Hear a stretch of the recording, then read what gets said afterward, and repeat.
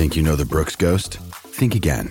Introducing the all-new, better-than-ever Ghost 16. Now with nitrogen-infused cushioning for lightweight, supreme softness that feels good every step, every street, every single day. So go ahead, take your daily joyride in the all-new nitrogen-infused Ghost 16. It'll turn your everyday miles into everyday endorphins. Let's run there. Head to brooksrunning.com to learn more.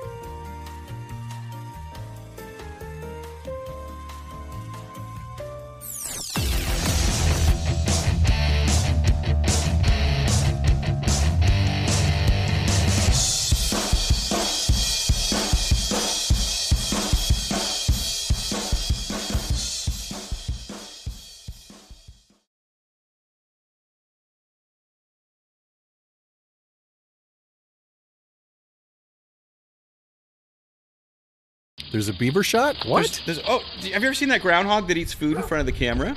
Yes. Yeah. How come that's on there? Yeah, so we get something funny. It is kind of funny.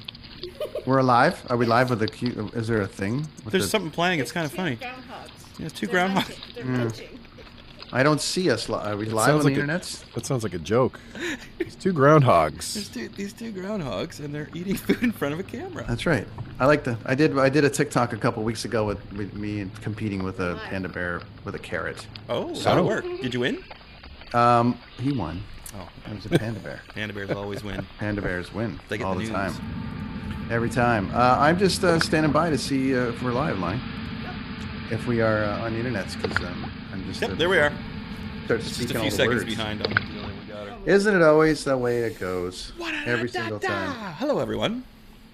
Hey, everybody. What's happening? The Kids on the Escalator podcast. It's another Tuesday evening. How's everybody doing out there, Michael? Tuesday. Well, thank you. Thank you. Nice to be back. Big week, busy week. How are things out west, man? I've been following the Vancouver Canucks COVID catastrophe. It is frightening. I actually, a friend of mine is friends with a member of the team's wife and is sort of in the thick of that right now and is telling me that it's not fun. Well, listen, they've got to go to patient zero somehow and find out how did that happen? Because how did it, listen, you know what I mean? Like, they were in a bubble. There wasn't, I think, anything happening last year. So somebody broke out of the bubble. They're talking about literally the Canucks season being done. Yeah, so well, that's a whole thing. Another player was added to the list today, so it's like, and it's unfortunate too because I mean I think they were starting to turn a bit of a corner. I mean, Demko's been solid. Oh, he's great. I was super stoked about him. Of course, I took Holtby. Yeah. I like Braden Holtby. I think he's a good dude, and they overpaid for him, but I see why. I was thinking maybe the Leafs were going to make a deal for Holtby, but he hasn't been so hot. And Demko. Yeah, but then again, look at what we've got. We've got, aside from Soupy Campbell, we've got Freddie No-Show and Michael Hutchinson. Campbell's doing good though, man. Campbell's doing good. I heard you guys were going to try to get Reimer back. I've heard so many rumors, and it's funny because our mutual friend Adam, we are constantly texting during Leaf games, and going back and forth over, okay, so what are the things that, Dubas is going to do? It's funny because I joke because he's got a direct line to Dubas because they've got this weird sort of, excuse me. He's got a direct line to Dubas. He's got a direct line to Dubas. Phone, he can text the Dubmeister, and one talks hockey, one talks wrestling. So nice. Well, I think he should be starting to make some. Dubniak's available, isn't he? Can they get Dubniak possibly from the Wild for a song, like for fairly cheap? They were looking at Allmark, but I don't think Buffalo wants to get rid of him. No, I think Taylor they should Hall, trade Nylander for. Man. Yeah, for Taylor Hall. Listen, no way, man. Get rid of the whole thing and let's bring back Grant Fuhr. I'm in. Hey, I will say though, Soupy Campbell there, he has tied Felix Potvin. Yeah, for the wins in a row, right? For the wins in a row to start. That's amazing. So that's a great story. You know what? I'm loving the team. I know there's a lot of Leaf haters, and I know Leafs, Brett. man. And it's funny because speaking of Vancouver, our another mutual friend of Adam and mine, Gerv Surha, who aka the voice. I think it's Sunil or Samir. Can't remember which sing.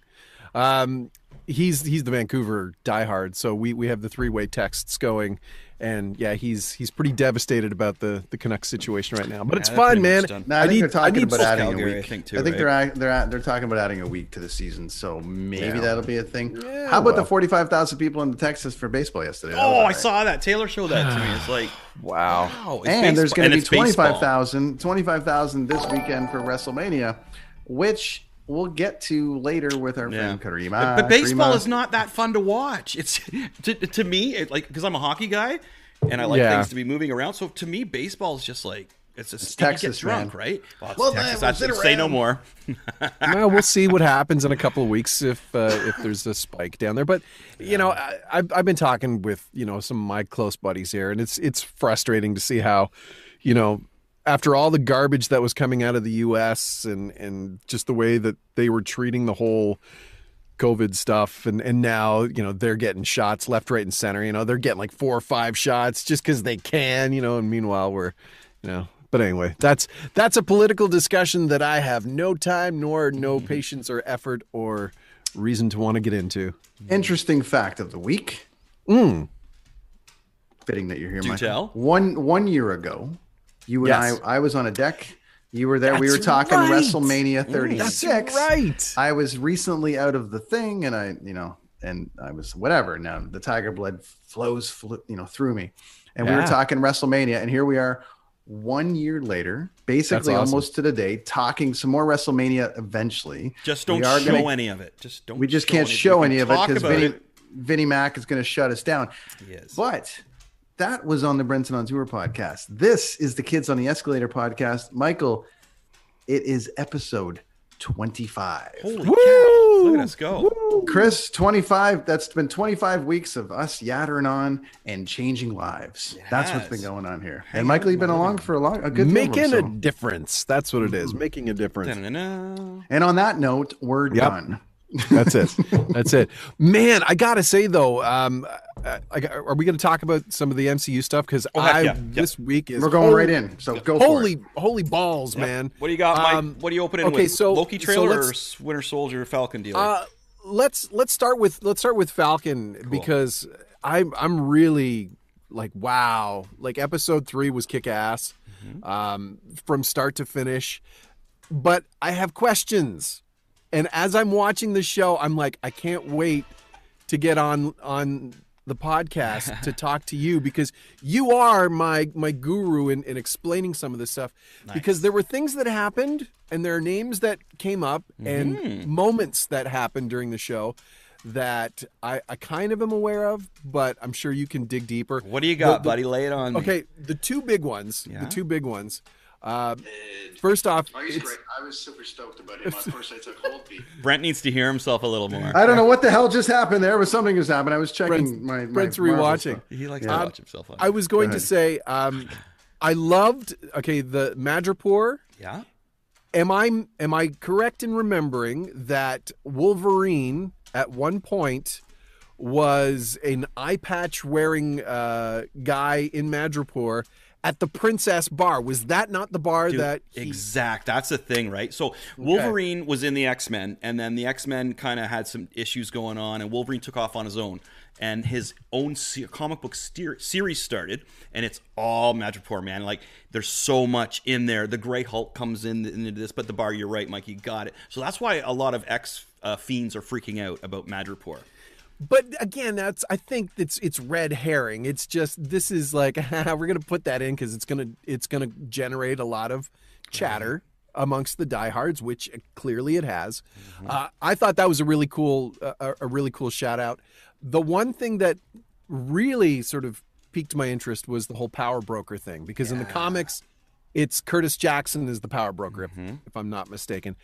I don't think they're going that route here, because they got 6 episodes, and to introduce that and try to give a backstory amidst all of this craziness going on, I can't see it. But man, if it is Sharon Carter, holy crap. Yeah. Like that'd be wild. That's a mind fuck and then some. Mike, so just the actress, Emily Vanderkamp. Yes. Emily Van Camp. She grew up around the corner from me in Port Perry. Like, just, dude, right around the corner from me. Yeah, just a small little Easter egg in there. How everything joins together there. Yeah. Really? Yeah. I didn't know she was Canadian. How did I miss that? And little Port Perry town, man. Yeah, so she grew up in there. From that area, and right around she's the corner from me. I think you can even scoot it out to Blackstock. Because I know the Van Camps were out kind of that area when I was growing up. So there you go. Wow. Well, I loved the way she was introduced. I like the little the backstory as to why she's there. But man, if they're trying to sort of again throw a red herring and make you think that she's the power broker and then it's not, they did a really good job. I love the idea that maybe she was in fact so disillusioned that she was the one who somehow managed to get the super soldier serum back in business to give to these freedom fighters, only to have the freedom fighters, absolute power corrupts absolutely. And now I think we're kind of seeing a little bit of that at the end of the 3rd episode where, they blow up the building. I like where they're going with that, but I'm a little stumped at the whole Helmut Zemo or Baron Zemo. Right. So I was going to talk about him a bit. So Baron Zemo is another one of my classics from 1964. First appeared in Avengers #4. So like Avengers that's crazy, right? Like way back. Now he is your classic Silver Age Marvel villain who is this supreme scientist funded by a very rich family. He's like the 10th in his name, right? Helmut. I'm just blanking on his name. Zemo. He's like the 10th Helmut Zemo in the Alliance family. So he's very rich. Now, what they're saying is that he could be right beside Doctor Who. Because there was an area they didn't talk about that. But so what Baron Zemo is a master scientist. You know what I mean? A great swordsman. Classic villain. So so there's as I say, Mike, there's so many avenues Marvel could do, right? And everything could just be like whatever, like red herrings. There's a group called the Thunderbolts, and they're pretty large because they kind of they're like an evil version of the Avengers. Now, the Thunderbolts is after Thunderbolt Ross. Now, remember Ross? Sergeant Ross. And a lot of people are saying that he is the power broker. Correct. That's what a lot of people are saying. Baron Zemo becomes the leader of the Thunderbolts. So that could be why Zemo's in there. That could totally be why. The other thing, because he's got to be leading to something, right, Mike? They don't put him. We're not just going to throw him in there. He's got to be leading to something. As in the Scarlet Witch, we'll find out like a year from now that this little thing in the Scarlet Witch blew up and meant something else, right? So right now, I'm thinking this could be the birth of the Thunderbolts, which is huge, which is a very, very big. But would they do that though with only 3 episodes to go? I mean, like this is the one. I don't want to say the knock on this series is that I don't really know what they're getting at. I don't know what we're trying to accomplish. There's no there's no end game that I can sort of see. Yeah, what are they point. leading to, right? It could just be the fact they're leading to a new Captain America, and that's what all this is, and we're all hyping it too much again, like the Scarlet Witch, oh my God, they're going to bring in Mephisto and all these things. It could be another one of those scenarios where it just kind of like, okay, well, it was just like this funny little group trying to do this. It wasn't anybody big. Yeah. They could be doing that too, right? But it's hard to say. I still think that we're getting little mutant Easter eggs that maybe we're not even aware of yet, just because they got to be planning that for the next phase, right? I would agree. I think they're planting it, maybe not with the intention of actually doing anything with it, but it's there just in case they want to sort of tap back into it later on in sort of the next phase of Marvel. Yeah. But here's what I don't understand. I don't know, man. I don't know where this will lead to. It's here's what I don't really good. I don't what if get. It's just a standalone and it literally like here's season 1, and then next year there's season 2 that just continues this little story, and is there Marvel, any though. chance that it's gonna just be a standalone that's kind of connected? I don't know, it's like our buddy last week, right? Marvel. There's the Marvel way, and every step you don't do one thing without it leading to another thing, which is really smart. But yeah, that's a great question. Where will that end? But what I don't understand is how did Helmut Zemo, Helmut Zemo, how did we go from a guy who was, in the army, like special forces, who lost his family in the Sokovia incident, and now he's a rich baron? Like, well, no, he always was. What happened? No, he always was. But that was lost in his initial Marvel for sure universe run, and so it seems like they've I don't know, like retconning is sort of the buzzword now. But I think Black Widow was really meant to come out before this one, and they've had to rearrange some scenes and stuff from what I've heard, just because they were back and forth, right? Like I've heard that it was, if it was supposed to come out before, and there's scenes of Black Widow with the vials that everybody has for the super. She has red ones, and apparently she's bringing them to what's his name there, the guy who hates the Hulk. The guy who hates the Hulk. Oh God, I'm blanking on it. I was just naming it Thunderbolt Ross. Sorry. Thunderbolt Ross. Sorry. Okay. She has red vials that turn him into the Red Hulk that happens in the comic book.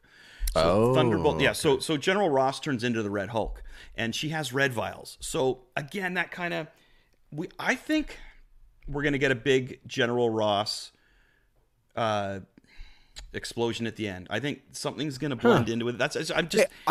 I'll take William Hurt. I dig him. I think he's a great actor. I think he's the J. Jonah Jameson of the Marvel universe, like that kind of a character. That what's his face? Now I'm blanking. I know, right? From I Love You, Man, and Hank Mardukas. Paul Rudd. No. The Jason Segel. Now, see, somebody quickly look it up because I feel terrible that I can't remember his name. Is it the guy who plays J. Jonah Jameson? Oh, no, J. Jonah Jameson. Okay. Oh, jeez, I can't remember his name. Yeah. He was also in a DC movie playing somebody too. All right, somebody, please, because I can't. Great character actor. Yeah. I wouldn't be able to remember his name. Jeez, J.K. Simmons. Okay, that's it. Wow. That's it? Well, you got Age is causing issues here.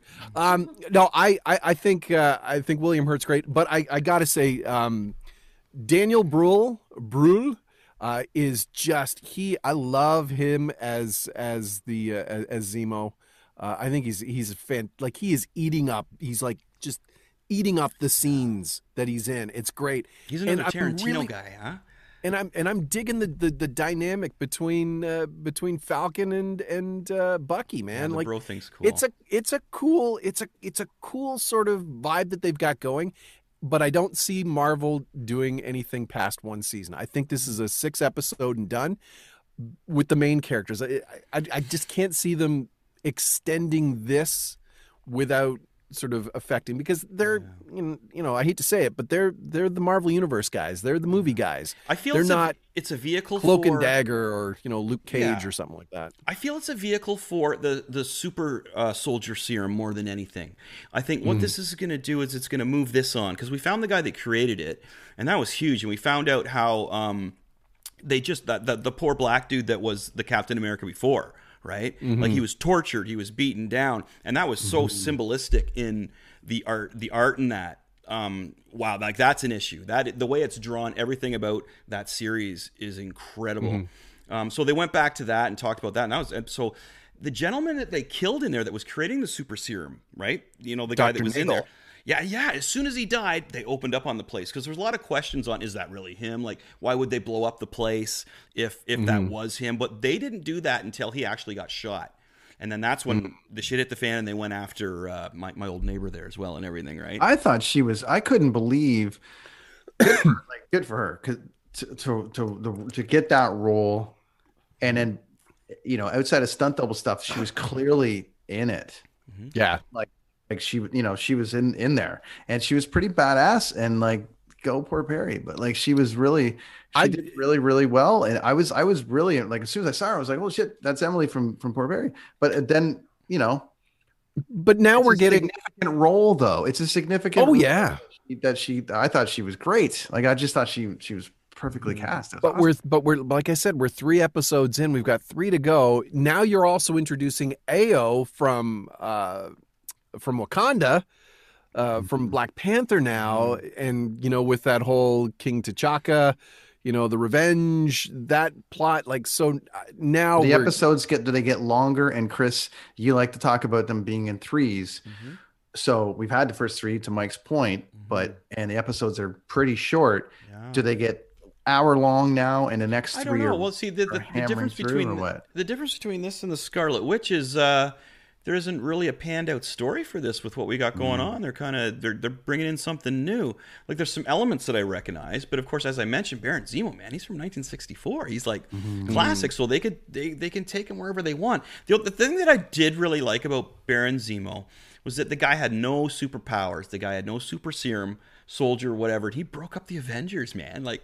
Whoa. He caused that fight scene between Captain America and Iron Man without having any powers, and then he sat in his jail cell and was like, "No, man, I did what I wanted to do." You know what I mean?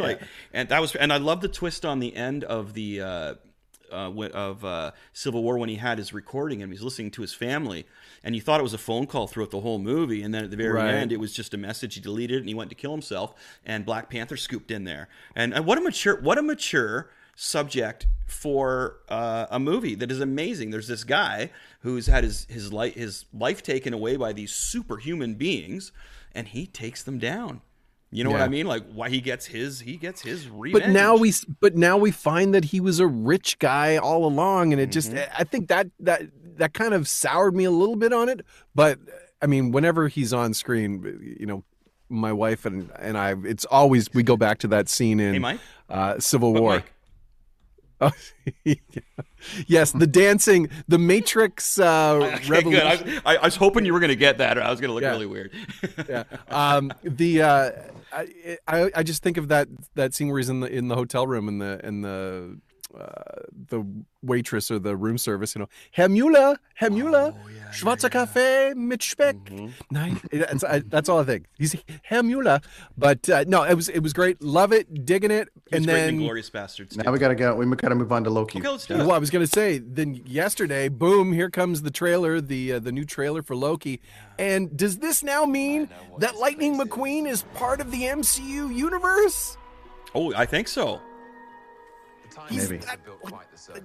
Next we need Larry the Cable Guy to make an appearance, and then we've got full blown, Cars is in the Marvel universe. I loved the idea and the premise behind it, but I wanted to ask you, Chris, is this something new that Marvel has created? The whole time cops? No, there actually is time cops in the Marvel universe. Where the story's going to go? See, because this is going to take place after the first Avengers. So, you know how Loki kind of redeemed himself with Thor and Asgard and everything? That's not going to happen. So what happens here, basically, is he does this Loki thing, and he screws up all these timelines. The timeline cops, like you're mentioning, they go after him. He has to go back and straighten out a bunch of things. Now, one thing I want to point out that is pretty neat that I'm going to personally enjoy, as being a guy who draws all day and watches YouTube. Are you guys familiar with the story of D.B. Cooper? Okay, he's vaguely, yes. A gentleman back in the '60s who he was the guy that disappeared. He hijacked a plane, got all this money, and then unbeknownst to the people driving the plane, parachuted out and has never been seen again. So, and there's an actual scene. So he does the DB Cooper thing, but he gets teleported out halfway down. So it's kind of like saying, well, that's what happened to DB Cooper. It was actually Loki, which is kind of cool. So, and of course they're going to bring in a female Loki. There's a female Loki in the comic books now, and they're rumoring she may be the villain. But what it is he screws up the timelines, and Owen Wilson goes in and says, "Hey, man, look at this," and they shows him all the timelines he screwed up. One's an apocalypse, you know what I mean? And there's probably going to be a numerous amount of comedy in there and hilarity. So it's the Loki show. It's what everybody's screamed and demanded for, right? It's timelines. It's him being. Oh, and Tom Hiddleston is brilliant. Right? He's really good. Cast a better actor in that role. The only thing I have is I got nothing against the character like Loki and the actor or anything, but as a whole, you sit back and look at it, and it's like, you let him get away with all that stuff? Like, well, he's the god of mischief. I know, right? So I'm going to start telling people I'm the Lord of Beer, and then I can just get beer. Of course. It's okay, man. I'm taking your beer, but I'm the Lord of Beer. Oh, okay, Chris, that's all right. There's a couple of lines in there that are really like a couple of lines where he actually says to Owen Wilson, he says, "You think you can outsmart me?" Like so they're clearly trying to like. It's almost like he's like, "Well, I'll just play along with your little." Yeah, I'll play along. But at any point, I could change all this. But I'll just play along, and we get this, we get Owen Wilson with a mustache. But it's the whole Owen Wilson. It's the whole. Right. Hey, it's exactly. We're gonna do this. Yes, right. And you gotta fix the timeline. It's crazy. I'm just expecting Vince Vaughn to show up in a cameo at some point. But I love the idea. Like at least now they've sort of fleshed out a bit more what we're kind of expecting. And I love that they've brought in the whole branching timeline, which the Ancient One sort of mentioned to Bruce in Endgame, and how you've got to put everything back, otherwise this goes here. So this could actually tie up a lot of those questions that came out of Endgame with Steve Rogers and what happened here, and even with Falcon and the Winter Soldier, with why all of a sudden is the world this really doom and gloom, as opposed to Peter Parker and going to Europe, and it's like European vacation. And apparently this is the only show that got already green-lighted for a second season. Oh, so they will do. See, and this is what I don't understand. Like I like the idea of the one and done with these main characters to sort of tie you over to the films. But it's dollar bills at the end, and Disney is clearly figuring they're going to make a killing on subscriptions based solely on these shows and the entire Star Wars. You can't get out. So if you're trying to, for instance, like I'm still trying to watch Justice League because I'm like, do I have to subscribe to Crave? Just another thing to subscribe to where I'm like, what can I get out of? Well, I can't get out of Netflix. I can't get out of Prime because I can't. I need it for deliveries. And I can't Disney, get it. Man, I can't get out of Disney because they keep dropping stuff. So I'm like, I guess, the DC guy loses again. Well, hey, maybe someday they'll come up with something for you DC guys. Here's what I'll do, Brent. It's called the CW Network. There you get it. There's tons of DC on there. Yeah, I'll just videotape it for you on my phone, dude. I'll sit there. We were gonna do hours. The Sunday Hang this week, but they didn't put out the new Superman, the new Superman and Lois because of they hadn't filmed that far. So it's a whole thing, and they've left you. Yeah, I love video down. Video down. I love what they're doing. I love what they're doing with the Marvel stuff, and the fact that they are really using this as a means to sort of set up these next couple of actual Marvel films, which, to be honest, aside from Black Widow, I mean, Shang-Chi and the Ten Rings, again, that's something I'm not really super familiar with. I have no clue about. So I'm hoping that there's some sort of a tie-in, or it could be just like the Guardians of the Galaxy, which I had no clue, and that turned out to be gangbusters amazing. So, yeah, definitely. I just got word, or just saw word that they're started on Guardians of the Galaxy 3. Oh, see, that's as far as filming. Just give it to me.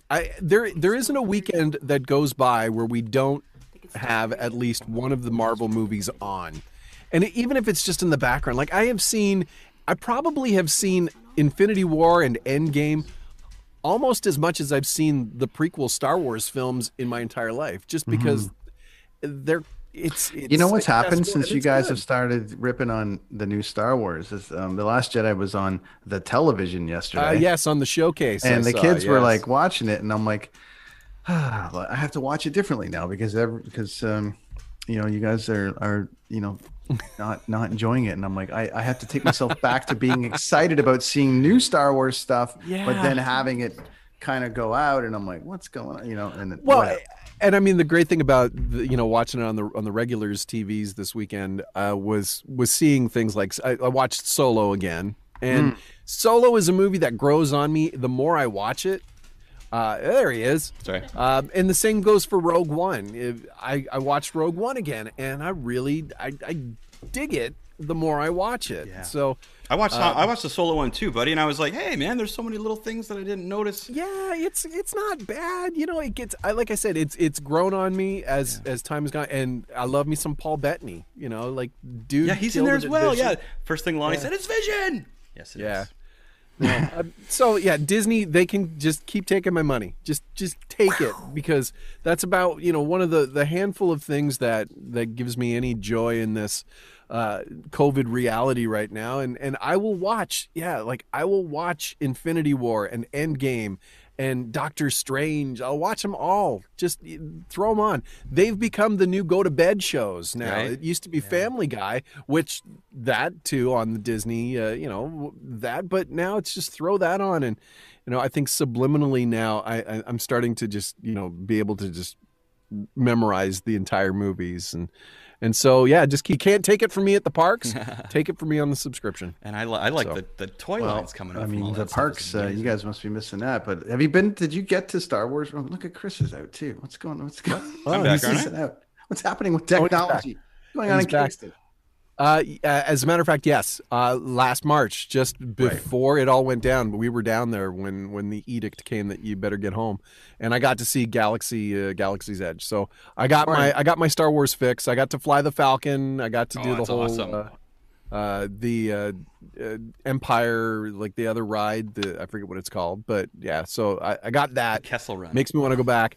And then so it's good. So we got Disney. We got the Disney love.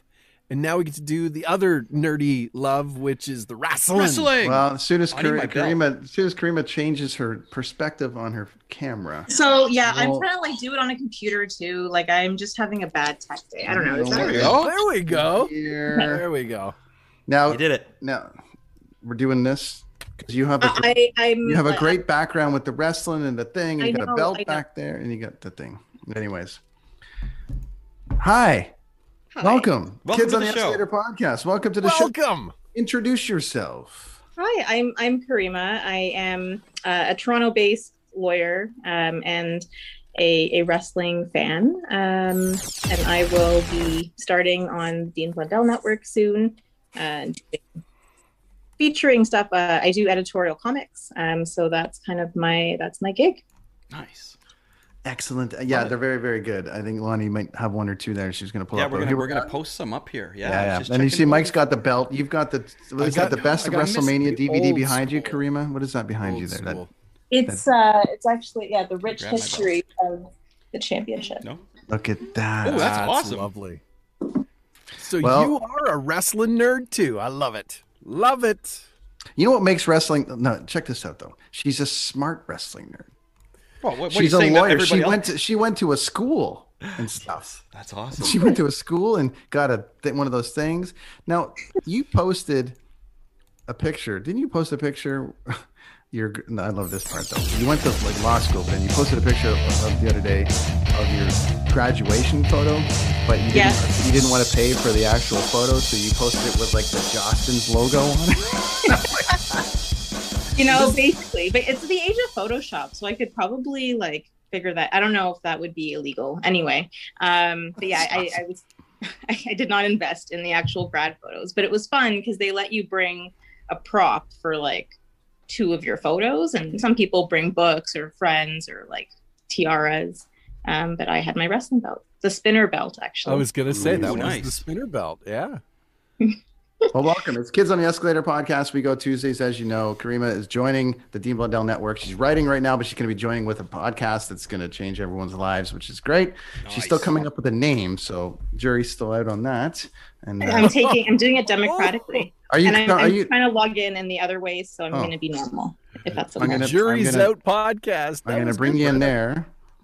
I thought you're. Oh, wow. She's going to try to log in on the other thing so she can be quote unquote normal. There we go. I have a computer. We're like, tech's a big thing around here. I mean, if we don't get the tech right, Mike yells at us hard, so we got to get it right, Anyways, so wrestling. We're going to talk some stuff here. We just finished up a Marvel chat, Falcon and Winter Soldier, all that stuff, MCU, Loki and all that. Caryma's a big movie fan, but cool.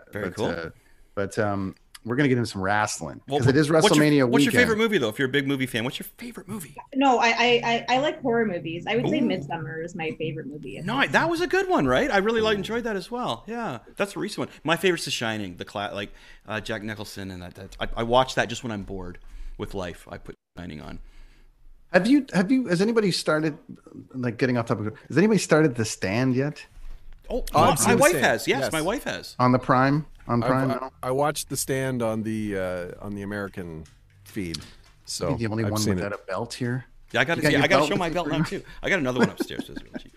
Yeah, my wife was watching it until Amber Heard was on there, and then she's like, "No, you dissed Johnny Depp."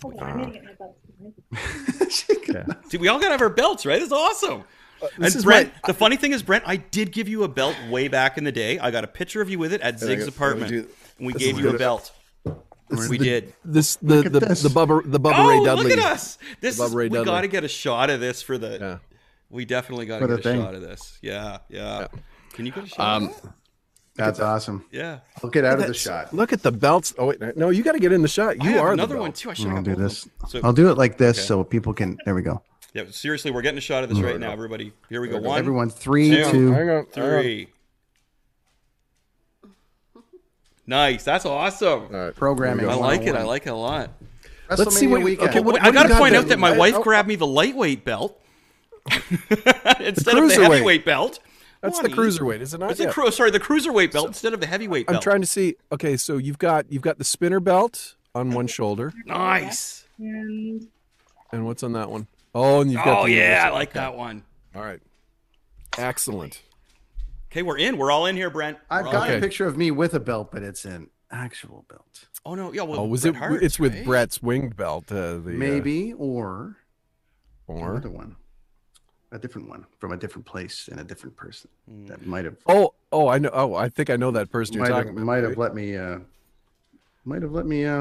Hold the belt. The belt. The rated R spinner belt. I'm offline again. Is that the No, we're talking a championship. We're talking. Okay. It's a whole thing. Anyways, Caryma, it's WrestleMania weekend.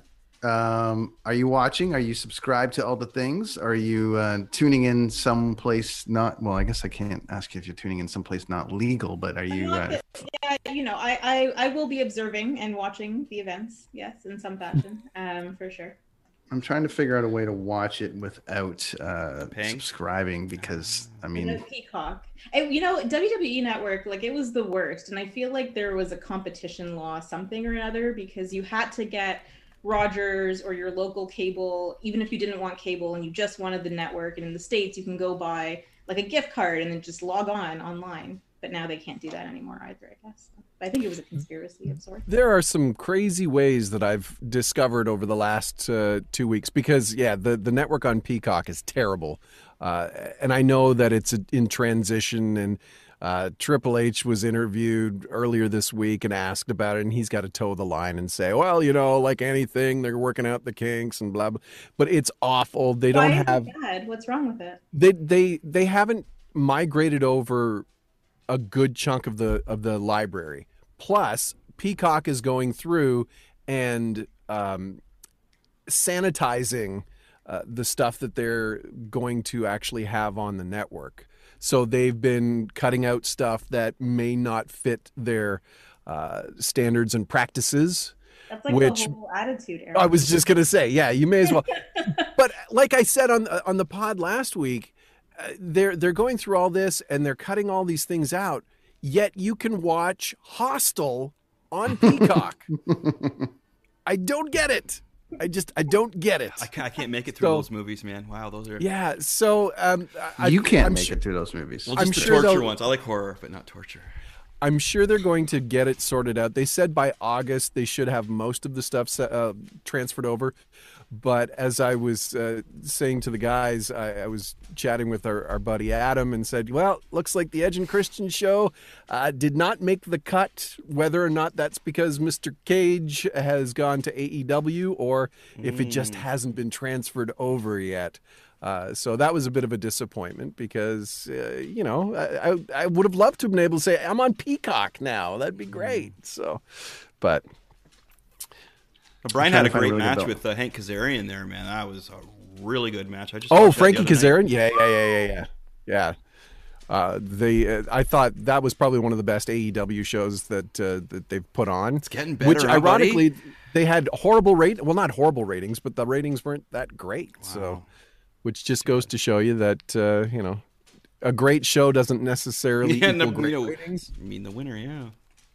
Now, so we want to talk WrestleMania a bit. Yes. One of the things I want to get into is before we won't really, the card's going to take forever to run down. So what I want to start with is WrestleMania memories. So I want to talk about like our top 3 favorite WrestleMania moments that stand out, like the top 3 right at the top of your head. You're like, without a doubt, these 3 are my favorite WrestleMania moments. Caryma, since you are our guest, you get to go first today.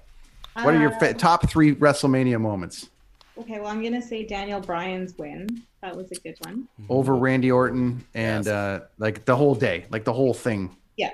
The iconic, like, I guess. The build up, the everything. Yeah.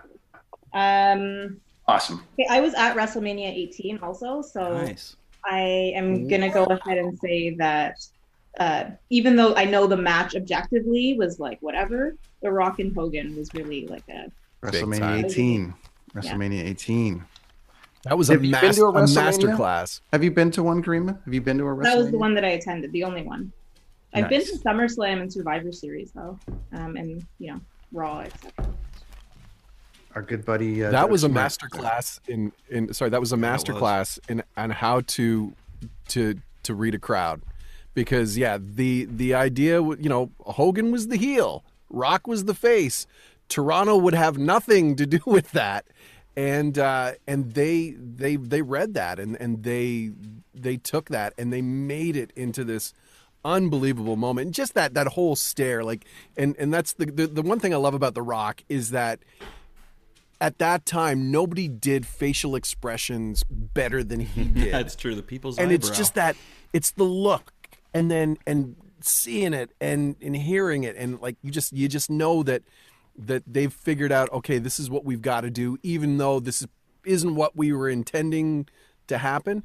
And I think that's something that gets lost now. I don't think you have necessarily a generation of talent now that are willing to take that chance or given that chance to do something like that. Because it is very, compartmentalized and scripted and no, this is the direction we're going. Roman Reigns will be our big face champion, no matter how much they're booing him, until we decide he's a way, way better heel than a face. So, yeah, Hogan.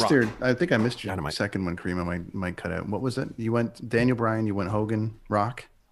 Hogan Rock was my second one. I'm going to say Kofi Kingston's win. Oh, yes. Those are all pretty recent. And I think that, Daniel Bryan and Kofi Kingston, they're underdogs is the wrong word, but like they really had to fight for their due, I feel. So that was gratifying in a way that a lot of moments sometimes get squandered, like those ones you really can win. And two different scenarios because I don't think they wanted to go with Brian, and then I think it was just so overwhelmingly I just think that they ended up doing it in the end because you could tell kind of the way it was going that it was, I don't want to say rewritten, but it definitely felt at the end like they had to get there. Kofi was like this guy, that was, I don't want to, it wasn't out of nowhere because he's definitely paid his dues, but it was very like, wow, they're really building this up to him winning, and it looks like he's going to win, and they're giving the fans exactly what they want, and they kind of started with that, and there was never a doubt in my mind that he wasn't gonna really. Well, there was that whole, I mean, a similar build to what happened to Daniel Bryan. I mean, he was put into the Elimination Chamber when Mustafa Ali was injured, and everybody to a person backstage loves Kofi. I mean, he really is just an unbelievable guy. And you know what? I think everybody really wanted this for him more than maybe he wanted it. And the fact that they let him run with it, and he ran with it, and it was great. And, you know, I again, those are those moments where, you know, you can say that the fans don't know what they want and that Vince knows what the fans want. And no. This is where you got to listen to what the crowd is saying. And when he won, you know, that was huge. And all that emotion, you know, from Xavier Woods and Biggie, and his family's there, that's the stuff, that's the gold that, you know, you can't manufacture that. You can't sort of, you know, okay, this is what we're going to do, or this is how it's going to happen. You can't do that. And I think Vince, you know, maybe it's through telling stories, you know, it tells stories though too. Lots of near falls and all that. Chris, so Caryma went new, a little bit newer with her stuff. Where are you going with yours? I'm going to take it total. So WrestleMania 1, my favorite moment, one is just 3 of them. So WrestleMania 1, it being announced. See, I'm a little older, so when I was a little nargan, this was just like, are you kidding me? And then my second thing was like, you know, I can see this on pay-per-view. That's my second greatest moment. And then third would have to be, but there's a 2.5, and that's knowing that I couldn't get to watch it. And then getting the highlights after was just, when I was younger, it was such a mystique. WrestleMania 1 was like, and it was the make or break for that company. And as a little nargan, I don't know if you could feel it, but you could feel the world circling around this event. And especially, you know, the saddest thing was Mr. T was one of the things that made it really, really big. And he's not even like a real wrestler kind of thing, right? But good for him to jump in. And that created the whole rock and wrestling combination that, if you know, it jumped. So I shouldn't say Mr. T was a bad thing at all. It's funny because I watched a documentary on WrestleMania 1, and a lot of the wrestlers were like, "Oh, Mr. T gets to come in," you know, like I would have loved to be in here and stay, you know. So I didn't mean to say that, but I was just kind of going off the other wrestlers. I felt bad for them, you know. Sure, they weren't complaining about the checks that they got. No. But you want to be in WrestleMania 1, and it's like, okay, we're bringing in Mr. T instead of you. And it was like, oh, it's kind of a bummer. But everything about WrestleMania 1, to me as a kid, the mystique about it, and as I mentioned earlier, we were talking about, it's just, I knew when it was on, and I couldn't watch it. I'm like, oh my God, it's happening right now. Right now. And I was a huge Roddy Piper fan as well. I had the T-shirt. I keep smacking the table. I had the Hot Rod shirt and everything back in the day, and I was a total devout WWF fan. I got some magazines to show later, too, that I got, like the classic ones from back in the day. Oh, look at that. Bret Hart in his Canadian tuxedo there, looking at the ocean and the lake or wherever he was at there. Great stuff. But yeah, funny. I took a different route, but my 3 favorite moments just surround, not even matches in mystique. I love it. The mystique of it, because it was a lot, and that magic. It's funny, Mike, you and I touched on this. I think we talked about it last year during our chat, but the magic of that, and listen, people are going to hammer on you for being wrestling fans and all the rest of it. But when they get it right, no, I'm just saying, when they get it right, it's magic. When it's written right and the character you're so ingrained in is right, it is magic. They've written it perfectly well. And that only happens. It really only happens if you think about all the different matches and everything that's happened and all this build up for all the manias and all the rest of it. But how often do they get it perfectly right? And it started with the mystique. The mystique of WrestleMania itself is so right. It was just such a big thing for us growing up. My God, 85 to like 90? Come on. Then it comes to Toronto, WrestleMania 6. Are you kidding me? It was like my head was exploding. I do remember that too. I remember when it came to Toronto and it was just. I was there. I was. Oh my god! It was back in the day, and again, showing my age, it was like Motley Crue coming to Toronto. It was like, oh my god, Motley Crue is in Toronto right now. As a young headbanger, right? It was the same thing. But wow, WrestleMania is in Toronto. It's like just over there because I was living in. I would have been in Ingersoll, London, Ontario at that time. Caryma, Michael, get to you 1 second on your picks, but Caryma, where were you sitting for WrestleMania 18? Probably 5 rows from the top of the Skydome. Woo, me too. My parents only had $29 to put me there, so that's where it was. My mom surprised me at the very last minute with tickets that she got bootleg from school somehow. I had no idea I was going until the weekend. It was amazing. I remember going. So funny story about WrestleMania 6. So my a girl in my class, Lindsay Dukowich, won the ringside passes from the Toronto Sun, and the $1 Million Man gave her the money. Or no, they gave her the money after the $1 Million Man lost. So that whole thing, and so there's a whole video of her holding up the money at the front of the thing, and she was the only other person from the school that went. So we showed up in all of our WrestleMania gear, and everyone's like, "You losers, look at you!" And I'm like, ah. Anyways, it was great. Michael, top 3. Oh wow, yeah. See, I'm like you, Chris. I was around for WrestleMania 1, and again back then. And this is the difference between then and now. Now there's so much. I've seen behind the curtain. I've seen the wizard. So there are still moments that genuinely surprise me, but not like back then. Like, for example, WrestleMania 1, I thought it was cool because, Cyndi Lauper was part of this whole thing. And like that guy that was in Rocky 3, like, now there's this big show around him and Mr. T's and, A-Team. Like, so that sucks me in. But first on the list, WrestleMania 3. I gotta say, I mean, it's a tie. Macho Man and Steamboat. That whole setup, like the build, oh my God, he dropped him on his throat, like he's got a crushed larynx. And the magic. Like that's when I was a kid. That was like, oh my God, Ricky Steamboat's lost his voice. He can't breathe. And then he wins. And I remember because I had no way of going. Like we would go to the Maple Leaf Gardens shows around 85, 86. But then like WrestleMania was never going to happen. So I remember the Toronto Sun actually had their early editions and their late editions. And the early edition had results from the matches. So that's how I found out that Steamboat won the Intercontinental title. I'm like, oh, this is amazing. But way before, the Hogan Andre thing. So 1A, Macho Man Steamboat, 1B, Hogan Andre. Like that was back then, again, the biggest thing ever. It was insane to think that, oh my God, Hulk Hogan and Andre the Giant, a bad Andre the Giant, are going to fight. Even though in later years you discover, man, they wrestled a lot in the early 80s, against each other. So that was number 1. The number 2, probably, again, back in that time frame, Hogan and Warrior in Toronto. I didn't get to go, and that was another one of those crushing things. Like, no, it wasn't going to happen. But again, Hogan lost. What? In Toronto? What? So again, back then as a kid, like I'm eating this stuff up. Like it's the coolest thing in the world. Then if I got to go further down the line, there's a bunch of stuff. Like there's a whole lot of 3 ABCs all the way to Z's.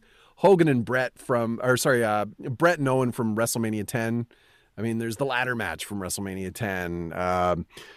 The Stone Cold Shawn Michaels, like the Brett Shawn. Like there's a lot of. You're only allowed 3, Mike. I know. You're allowed 3. Let's go. My children. But I will say, probably I gotta agree. The Hogan Rock, man, that was electric. That was amazing to watch it live. Again, that's at a time where the internet was there, but you're not expecting it to go this way. And when you're watching it live and you're seeing it, and now you're old enough to kind of realize, oh man, they're gonna do this. Oh, they are switching sides mid-match. Like it's amazing. And that's the stuff that, like, you know, you like to sort of, you know, sink your teeth into. And that's what, as a fan, if you forget about the internet and forget about all the things you know and the people you know and how it all works, I mean, that's that kid like, oh, this is amazing, you know, type feel. So so speaking of The Rock so much, should I throw that quiz out, that one question? No, I still got to give you my 3. Okay. Oh, yeah, Brent. Jesus Christ. Well, I just thought it was a quick one. I just thought while we were on the subject of Sure, go ahead. Are you sure? Get it. Who was the original wrestler that was called The Rock? Hey, it's Kaylee Cuoco for Priceline. Ready to go to your happy place for a happy price? Well, why didn't you say so? Just download the Priceline app right now and save up to 60% on hotels. So whether it's Cousin Kevin's Kazoo Concert in Kansas City, go Kevin, or Becky's Bachelorette Bash in Bermuda, you never have to miss a trip ever again. So download the Priceline app today. Your savings are waiting. Go to your happy place for a happy price. Go to your happy price, Priceline. Oh, that's an easy one. Really? Come on. Yeah, easy. Okay. Easy. I've got it. I'll throw it to the audience first. No, this one's an easy one. Okay, we'll give Caryma, how's your 80s wrestling? Garbage. Oh no, you know. I was Okay. born in '89. I don't know. All right. Managed at the time by one superstar, Billy Graham. Yeah, brother. That would be the former Magnificent One, would it not, sir? Yes. Don, He was supposed to Rock. be in WrestleMania 1, but for some reason they didn't put him in there, and he had this big battle going on with Ricky Steamboat at the time. And they didn't put him in there. It was a weird thing. Don Morocco. Okay, so Right I'm sorry, there. Brent. I just thought because No, how about when Don? Then they tried Don Morocco going good, and that was like people were like, that maybe. did with the tie-dyed shirts and stuff, or was that? Maybe we could get into a whole bunch of wrestlers that were underutilized. I always liked Don Morocco. He had that one vein in his arm that was like the Hulk. It was like, holy crap! Watch out for that guy. All right. Okay, so I gotta go. Mike, yeah. So Steamboat and Savage for me. At the time, it was like I couldn't even believe it. Like, what a match! And I was able to watch it. I was able to watch it at the Oshawa Civic Auditorium.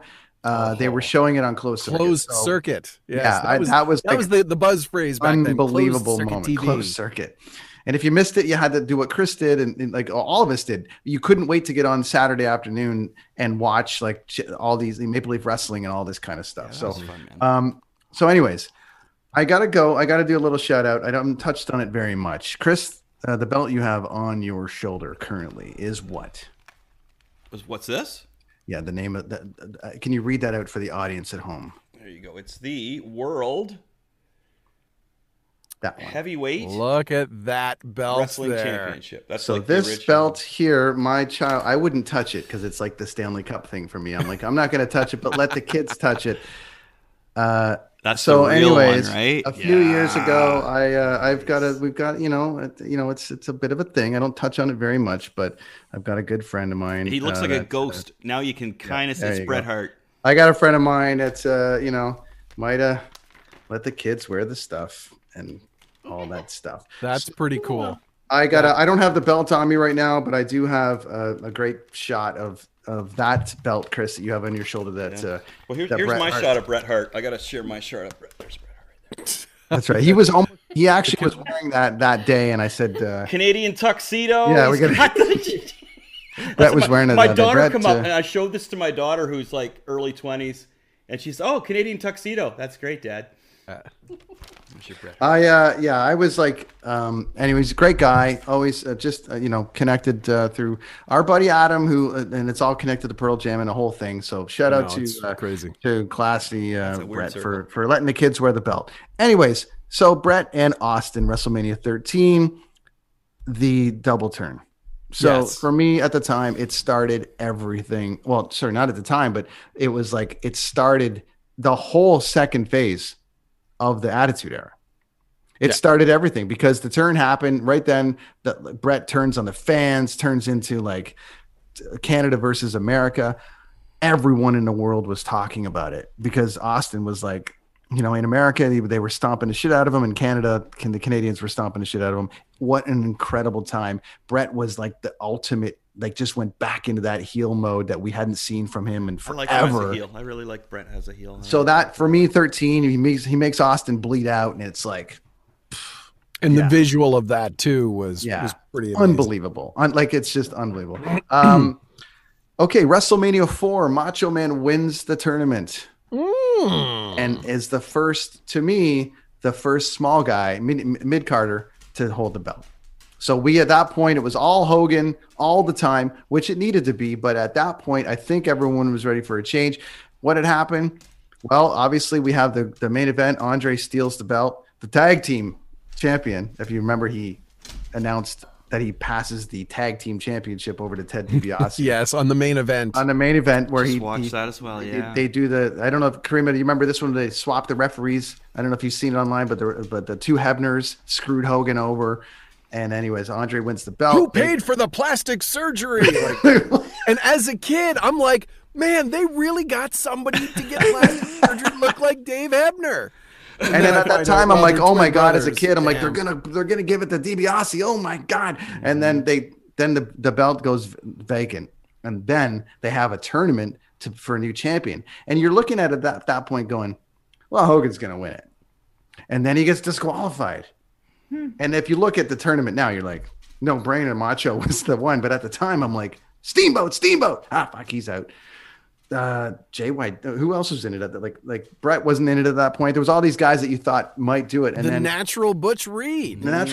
Coco Beware. No, anyways. Greg the Hammer Valentine. It was Macho Man, wins the title. And I just remember I was at Crandall's in Port Perry watching it on pay-per-view. There you go. Big screen, and I remember we went nuts because I couldn't believe the Macho Man had won that, and of Steamboat and Savage. So Savage has got two of mine. Nice. Well, he's a great wrestler, man. He's really good. So Caryma, what year did you when did you start watching wrestling? So I was like little when we started, but it was pretty much only the main event of the week, right?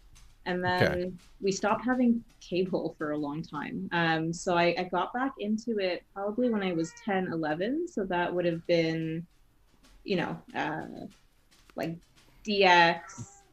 Oh, the Heart of the Attitude Era. Okay. Yeah, so right then and there. And then, it's been in phases for me. Although I've always like kind of kept an eye on it. I've watched religiously at different points. So now back then, I mean, as a 10-year-old girl, what compared to now, like my daughter is 13, and a couple of years ago, she was really like, she was my little wrestling buddy that we would go to independent shows, and she loved watching the women wrestling. So like people like Bayley and Becky Lynch, like Bayley is her, like that was her, favorite.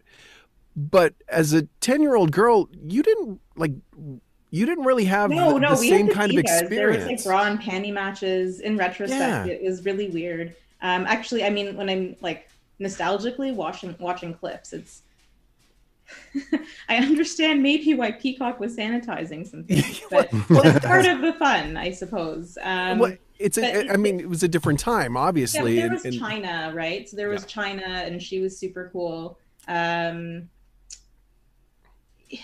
Yeah, poor China. Yeah, she did try really, like, she was in there, man. She was like, fighting men. She was doing really good. There was Lita then a little bit after, and they were kind of the rough and tumble. But even that, like, they... Which is a stifled era. It's kind of like, I think it's kind of sad that, that little girls didn't have that necessarily the same kind of experience that sort of the 10-year-old girls or the girls have now. There was no female wrestling role model back in the there early were, days. but it was still very much male centric and male focused, and that was the idea. More, definitely. Whereas now it's like, it's crazy to watch what the women do and how they've changed the perception of females in wrestling. And and again, I just watched on the network the documentary that they did on Beth, the Icon series, which is a fantastic. Like I've said this before, the documentary crews that they have there, and apparently now they've got some members of HBO that are helping out with the docs as well, which will take it to an even bigger level. But watching the documentary on Beth, I'm biased, yes, but just to see the story of how she sort of came up and what her idols were, and she was one of those girls that looked at China and thought, "Hey, I'm not this the stereotypical bra and panties diva girl. She lifted weights. She was on the guys' wrestling team, and she looked at China as like China was this role model for her to be like, you know what? I don't have to look that part. I can be physical. I can be an athlete and still, be feminine as well and have all those things. So it's interesting to hear the perspective from somebody who was, a little girl during that really male heavy dominated sort of time. Caryma, who are you watching now? Is there anybody on the women's side that's really standing out for you? Whether it be AEW or WWE. Yeah, do you watch AEW or just strictly WWE? Yeah, I'm a Jericho fan, so there we go. Yeah. So, well, they had a great segment just a little while ago, against was the Inner Circle deal was going on. There was really good. And your buddies are in there too. Yeah. So you do like the AW? See, I'm a big Hikaru Shida fan. I really like her. I think she's great from the AW. Yeah, I mean, I like Bianca Belair actually. I think that she's a lot of fun, and I was very excited when she won the Rumble. So that's someone who I'm rooting for. I would like her to win. We'll get the predictions on that for sure. I think it's going to be good. There's definitely a really cool sort of I don't want to say Renaissance female wrestling, like speaking of AEW, the match between Thunder Rosa and Britt Baker, dude. Like the blood match was like that's the kind of thing that again, you go back to the early 90s. We both have cats, sorry. And my cat's right here.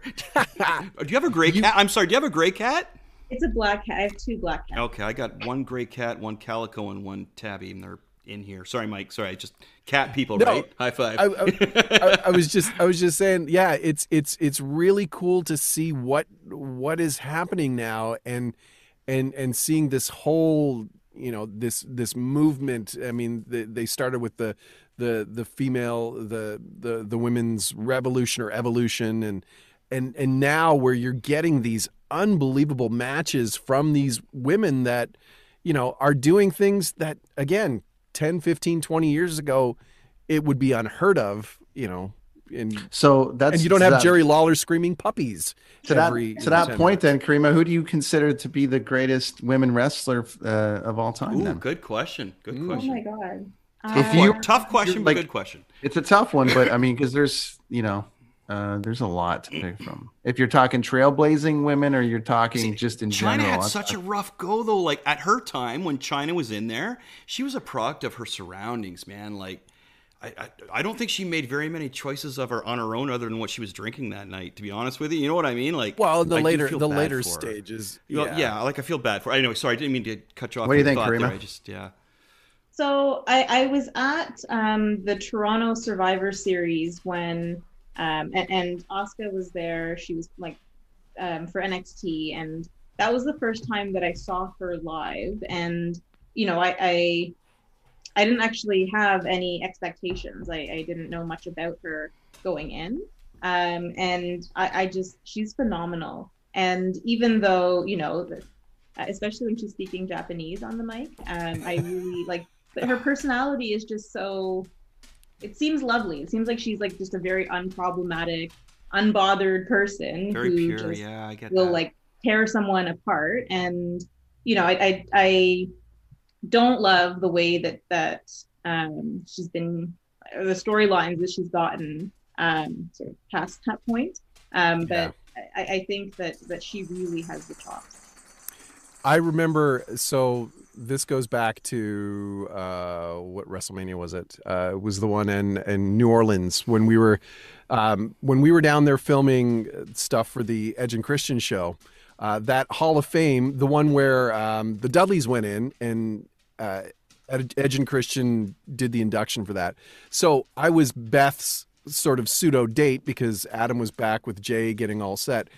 And we got to our seats, and Asuka was sitting by herself at the end of the row, and I'm sitting there with Beth, and I'm like, oh my God, Julie, like my daughter Julie would love this if I got a picture. So I don't speak Japanese at all. No way. But and I hadn't met her at that point, and I just asked him like, oh my God, you're wonderful, and my daughter would absolutely love it if I could get a picture, and she was so sweet, and like I'm sure there was absolutely no understanding of what I was saying, but she was such like just amazing, and that was I took that away from that whole weekend, like wow, that seeing these people and realizing that a lot of the talent that you kind of hope and wish are like nice and good and would be cool to hang out with are the ones that are like that. That's so wild. I love Japanese samurais. Like if you read my comic book, you'll see that. But there was a documentary on a Japanese wrestler, and it was a female wrestler, and one of her friends left the WWF and went back, and she was a very famous wrestler, and there was a moment between them, and the female wrestler says, you were my only friend here, because they could speak the language to each other, I guess, and whatever. And she was so sad that she left. I don't know if that's the same wrestler or if you guys remember that would be Kairi Sane. I felt for that. I was just like, oh my God, like damn, like, and because the one stayed there, the other one left. Yeah, that's a story right there, man. And she just picks up, but it's something to build towards down the thing. You could definitely write off of that and be like, oh, I could, but I think I left and you didn't come with me. I didn't let, and I'm coming back to kick ass. Now what a strong human being. My point is, what a strong person. You're thinking like a Mark. Damn it, you're thinking like. Let's go. All right, it's prediction time. We got to get into what do. It's prediction time. We're going to get into a couple little things here. I don't want to get into like a big thing. I'm going to just run through the card for WrestleMania. You guys give me your 20-second like this because of this. You can add a couple more for me because I have no idea. I'm right. Classic. No, okay. So we got Tag Team Turmoil, Naomi, Lana, Mandy Rose, Dana Brooke, Riot Squad, Natalia, Tamina. Go. It's Caryma. Who's taking that down? Maybe the Riot Squad. Riot Squad on the comeback. Mike? I would love to see the Riot Squad. I think Ruby and Liv are not only they're really super people, but I think they totally deserve it.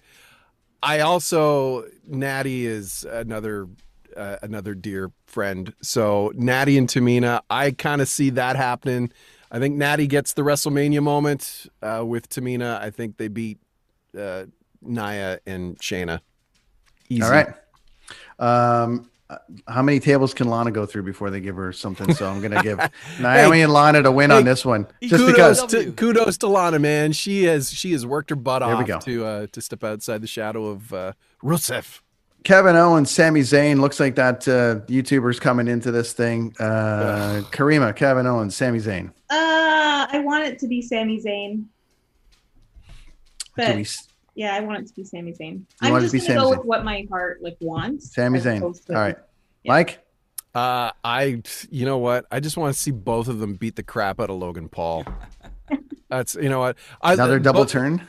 Both guys are awesome. And sort of just a quick sidebar, when we shot a sketch with the two of them. It was the Kevin and Sammy Mayors of Me podcast where they were doing a podcast in French with Edge and Christian, and they would ask questions in French, and they would be kind of rude and disrespectful questions. And then Sammy would be like, oh, no, he was saying this. And it was like one of those, and they would be making jokes, haha. And of course, like the last joke is like, how do you say thank you? He's like, mange la merde. Oh yeah, I love mange la merde. And Jay, oh, I just eat the merde all day long. No, they're just laughing. They're just really good guys. So I either of them would be great, but I just want to see them both beat up Logan Paul. I think that's going to happen. I'm taking an Owens heel turn with him and Sammy are going to turn on Logan, and it's going to be a whole thing. So there we go. I move Chris. Oh no, on a whim. I know you don't know who it is. Make the call. Hulk Hogan. All right. Man. I don't know, man. Big E versus Apollo Crews. Caryma. I'm gonna go with Big E for this one. Big E for this one. All right. Any guess? Any why? You just like him? You want him to win? Yeah, I'm like ready for him to escalate and have like a title. So sure. Let's climb that ladder. Mike. I'm going to say Apollo Crews for that exact reason that Caryma just said. I think Big E, it's time for him to make the jump. And, the Intercontinental title is the stepping stone. I think it's Apollo as well, but with Big E entering the heavyweight title picture after this. So there we go. Cesaro, Seth Rollins. Kind of an interesting match and sort of like the King of Swing. They kind of, I don't want to say it. It's kind of weird. It's kind of an interesting kind of match that's randomly on the card. That would be like a Monday Night Raw. All right, Caryma, go.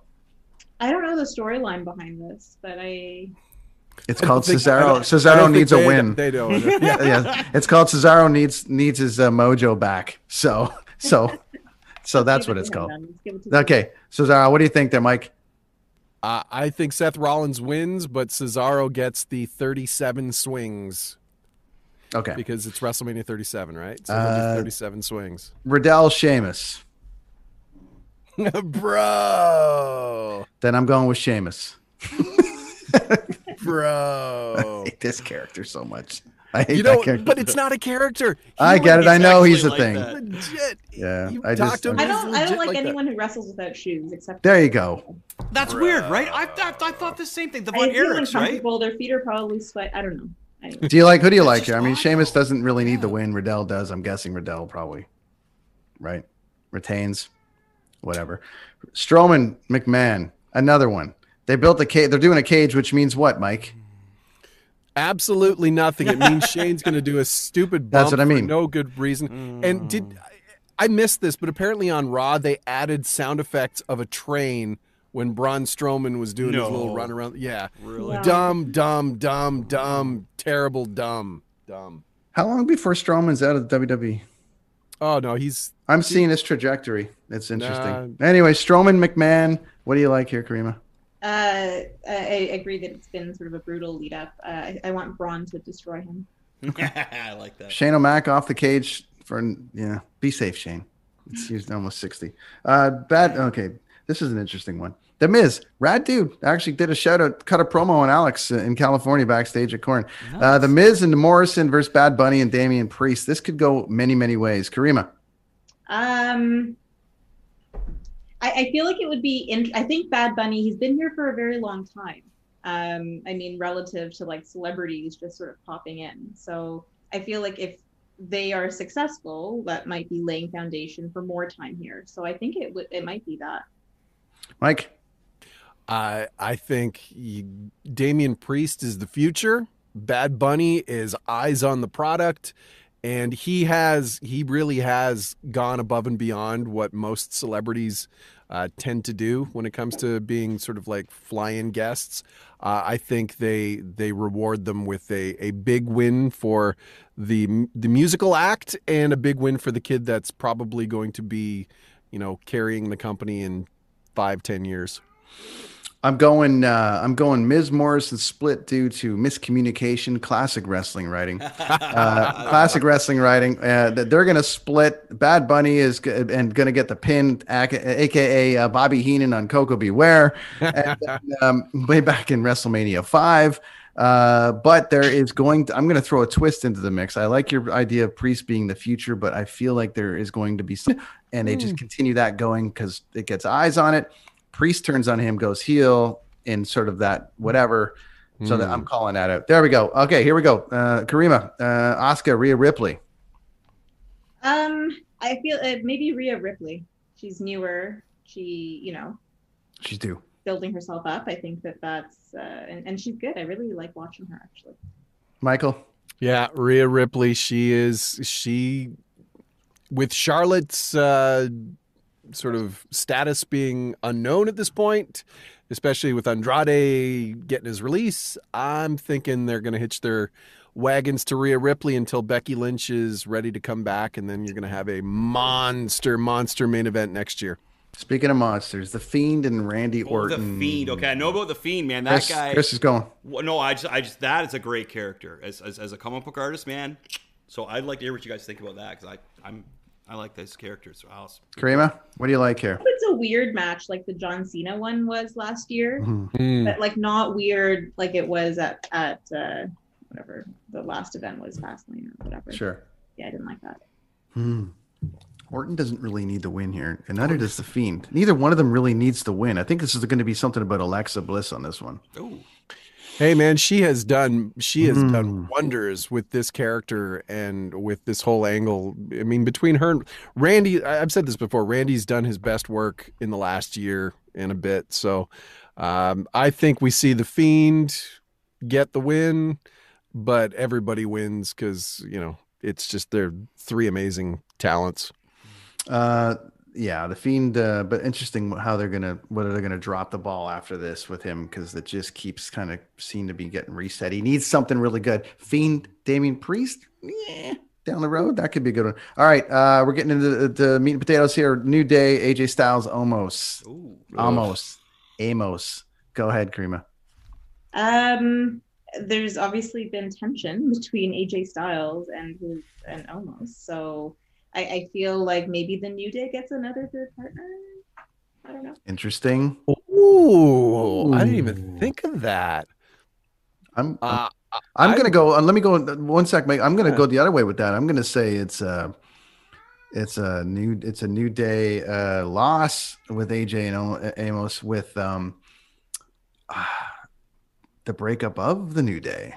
It's you don't like. You don't like? I think they're going to lose the title. I think they're going to lose the titles. I think they're going to lose the titles.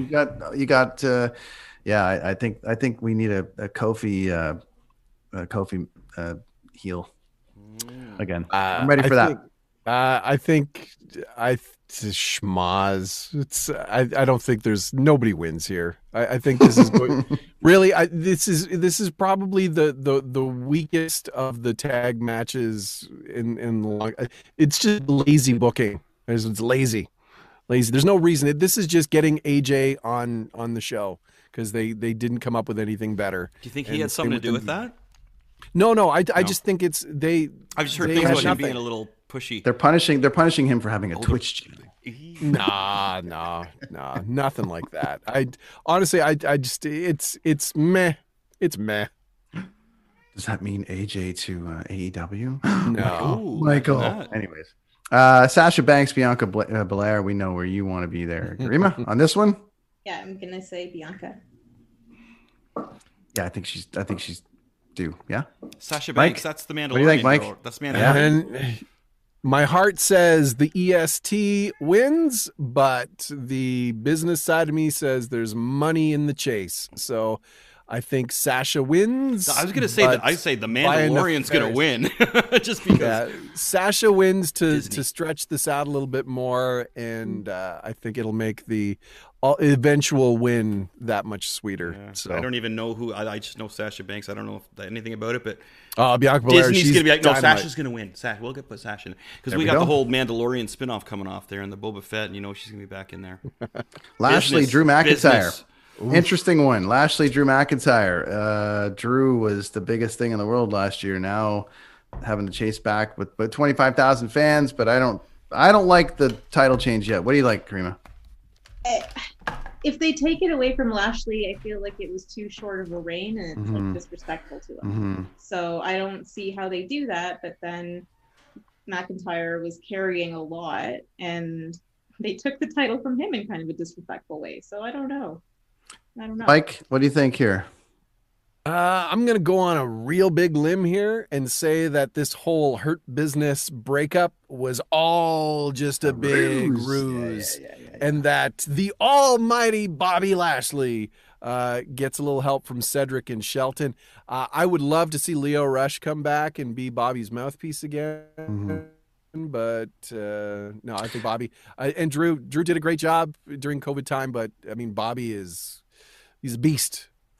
Does somebody get introed here to if the Hurt Business, is there a part B to this where the Hurt Business doesn't actually show up and they just do that program on the side afterwards, or maybe they turn on Lashley again for Drew. But I'm saying, like, is there somebody else that comes in here that actually interferes on behalf of Lashley, and actually it starts a program with Drew and that person down the road? Is there somebody we're not thinking about that's due to come back right now? Is there somebody that could jump into here and absolutely, Well, they tried that with King Corbin. Yeah, but okay. So we don't know where that's going. I'm going to call it. I'm saying a Lashley win here. Okay. Last one of the here. Just in time for Chris's return. The main event. Main event. Edge, Daniel Bryan, Roman Reigns. Michael, you got skin in the game here, so let's go, Caryma. I want Edge to win. Yes, we do. Thank you. There you go. Now, why do you want Edge to win? Why do you want Edge to win? I feel like, okay, so he came back to chase the title, and that's precisely what he's done. So now this is the moment to take it back. There will be other moments, sure, but this is a WrestleMania moment. And then I think also, he's good on the mic always, regardless, but with the belt, he just is a little more troll. So I'm hoping that's. We're going Edge with Caryma. Mike, give us the non-friend opinion here. Okay. All right. So let me say that the other day I got to see a piece of video that's going to be airing later this week. And it is probably, and I said, it's probably the greatest promo I have seen the boy do. It is with Paul Heyman. Oh, wow. It is mind-blowing how good it is. And after watching that, it makes me want Edge to win. More, right? Yeah. But I think you got to stick with Roman Reigns. He's on fire. He is the guy that's going to take it down the road. My personal feeling is that no matter what happens, Daniel Bryan takes the fall. Either Edge becomes the ultimate opportunist again, and after Roman Reigns chokes Daniel Bryan out, Edge spears him and then pins Daniel Bryan, doesn't pin Roman Reigns, or the opposite. Do you know something that we don't know, Mike? I do not. No, okay. and I've said this I have before. To throw that out there, right? I have said this before. I have always, when it comes to knowing stuff, and Adam's always been good. I don't want to know. I want to be surprised. Even with his whole Royal Rumble return, I had no idea what was going to go on and how it was going to happen because I wanted to be surprised. So I say with absolute, no prior knowledge.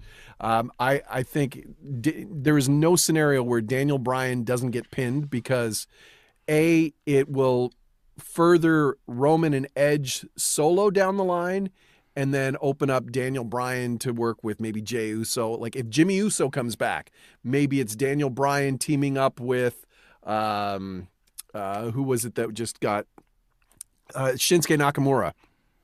I could see Shinsuke and Daniel Bryan against the Usos, and then you leave Roman and Edge.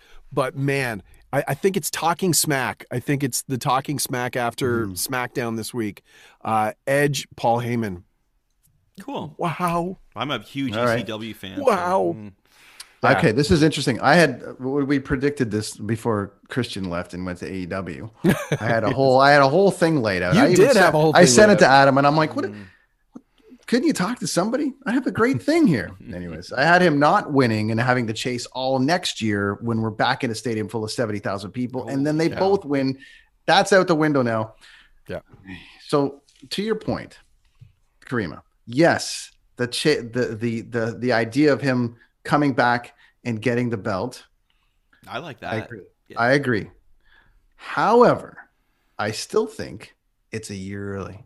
And I still think he's got to chase it another year. But is he not going to? I feel because I've always thought that this year was because the way it's kind of going and just the way that's going. To Mike's point, Roman, they've gotten behind him. The fans were against him, then back in, and now they're booing him like a real heel. So he's actually in that zone of respect now. That booed heel respect. I think. Honestly, I don't know if there's this Roman hate now. I think it's we like him as a bad guy personally, from what I'm seeing. And I think to just further that legacy that they've started with him, I think Roman goes over. So, but if Edge is staying with WWE for a whole year, does that mean he can't commit to a movie or do a TV show? Well, he did. Mike can touch on the deal length that he did, but I think it's pretty long, anyways. I'm surprised they don't bring him back into DC because he was actually a DC character. Adam Smasher, yeah. But I think it's going to be. I think there's going to be some fuckery there, and I think Roman goes over, but I think at the end of the day, we have 3 guys in the ring that were all basically retired and out of the business due to injury. Well, and this is the underlying. So everyone wins regardless of it. I mean, you know what I mean? But this is probably the only match that has had an actual story that's been compelling, even with adding Daniel Bryan to it, which I wasn't a huge fan at first, but I think the 3 of them are going to make good things happen, and they've managed to sort of craft an interesting story. But yeah, like at the heart of it, Roman with beating leukemia, you've got Daniel Bryan coming back from his neck injury, career ending. You've got Edge coming back from his. So 3 guys who I was watching an interview with Adam and Arda Ocal, another friend of the show here. They were talking about this, and even Adam said, it's amazing to think that even 2 years ago, if you would have said that these 3 guys were going to be in the main event at WrestleMania, it's not going to happen. So like that part of the story alone is compelling, but the way they've sort of crafted it, and I love how Edge has kind of got back into his, rated R superstar, that kind of mean, which leads me to believe it's too early. But Caryma, I love your point. I love him as if he's going to be heel. I love him as a heel champion. It's like, come on, fuckers. I love that side of it, but there's just a tiny part of me. And Adam, forgive me for this. I know the comeback has been forever, and I understand it, but perhaps it's still a year early. He's going to get it before he packs it in again. And I'm just wondering if that story builds to that. Either way, I'm happy with actually any outcome here because it's going to lead to amazing stories. So, but the old sort of old school way of booking a show is you always send the fans home happy. And the only real happy way that you send the fans home is with the yes, yes, yes. I just don't see Daniel Bryan. I just don't see it. But remember how the other one, Mania, ended when Rollins cashed in. No one saw that coming. And then he cashed it, and that came out of nowhere. So who knows? Anyways, that's the quickest WrestleMania recap we could possibly do. At the real main event, Stone Cold, Chris Jericho. Yeah. Yes. Chris Jericho. Big boom. Man. Yeah. That's going to be incredible. That's going to be amazing. And kudos to I started a ruckus on one of those my buddy John Canton runs the wrestling the John Report Wrestling out of London, and it's a really busy wrestling site, and somebody was doing something, and I posted just what I touched on before. I said, furthering my theory that Vince owns a small piece of AEW, and everyone went fucking crazy on me. That's such a great comic book Marvel type theory, right? Like, I got it going, and I'm like, it's gonna come out. There's going to be some big thing in 30 years from now when wrestling's like when it finally ends. It's finally like no one's watching it anymore. It's all over, and here's what you need to know. It's like opening up the Alien file. All along. It's opening all along. Brett and Vince were in on it. Number 2, I had money in ECW. That's right. I liked what CM Punk had tweeted out earlier in the week, saying that it just goes to show that Vince fears AEW not, because the fact that he's cool with this, and I'm sure it's probably going to be skewed very WWE. I mean, let's face it, Chris Jericho had a pretty lengthy career in the WWE that you could do an entire Broken Skull session strictly on. I think AEW will be a part of it. I don't think they'll shy away from it, but I'm pretty sure that Vince made fairly clear that it's we can talk about it, but let's not linger on it. How old is Vince now? What is he? How old is Vince now? I think he's 81. Imagine having a conversation with him now would be just like, what? Because he's so busy. By text. What's that? Like, it was by text on Austin's like, are you sure that's okay? And Vince is like, thumbs up. God damn it, pal! I gotta say, like a conversation with Vince now would probably be pretty, like person to person, would probably be a pretty odd one at this point in time. Hey man, there was video that was released of him working out and doing like some crazy squat with an insane amount of weight, and it's like, man, that dude is like, he can still lift. And love him or hate him, like at the end of it all, like he's a smart guy when it comes to, you know, business. I just hate the way he shuts our videos down, Mike. Like, especially that, but that one of yours that was your personal moment. Like I was happy for you, not like anybody in the WWF. We've got a lawyer on here and now. And they shut us down in the morning. They did. So we get him. We get played him. like just things for Mike, and he was in these videos, and Vince shut us down like within hours. Man, it was. It wasn't Vince. It was Vince's people. Let me have it, Mike. Let me have it. just let me have it, Mike. I don't want to be mad at the wrestlers. I don't want to be mad at any of them. You've got some questions you've got a couple of wrestling questions for Mike, and then we're getting down to the end here. So. Oh yeah, well these are they're kind of long ones. How do you want to do this? Like well, Mike can go in depth on a few of these questions. Oh, we got wrestling questions in general here, Caryma. Let's see if you can get in on these too. No, because these are this is Mike. Like these are like for Mike, because it's like, oh good. Well, who should we go to listen? Oh, actually, okay. So check this out. Do you listen to anybody on YouTube, Caryma, that does wrestling reviews or anything like that?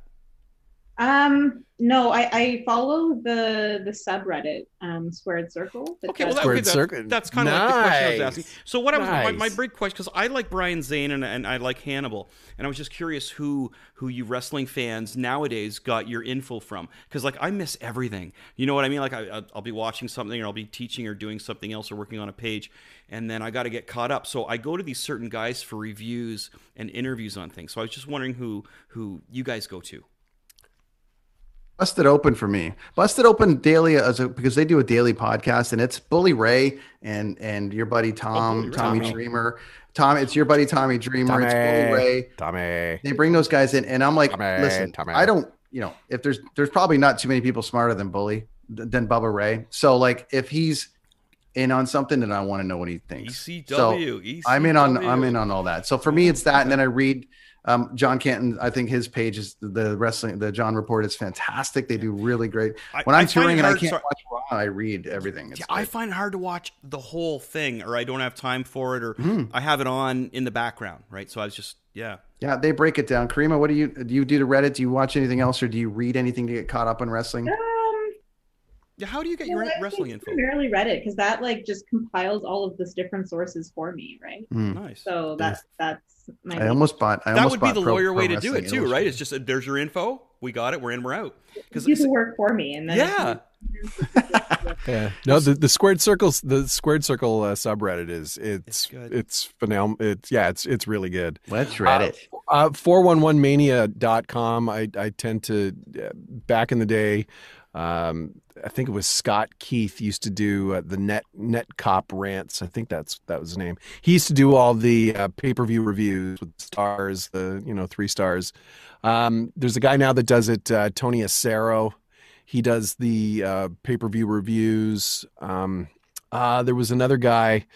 I'll have to look it up. Okay, hold that. Raja.wwf.com has been around since like 98. So the other question I was going to mention, if we move on. So Caryma, a wrestler that you can't stand. I could never stand Captain Lou Albano. You know, the guy with the elastics in his face. I couldn't. So names anybody. So that just there must be a wrestler that he's on the screen or she, and you want to turn the channel.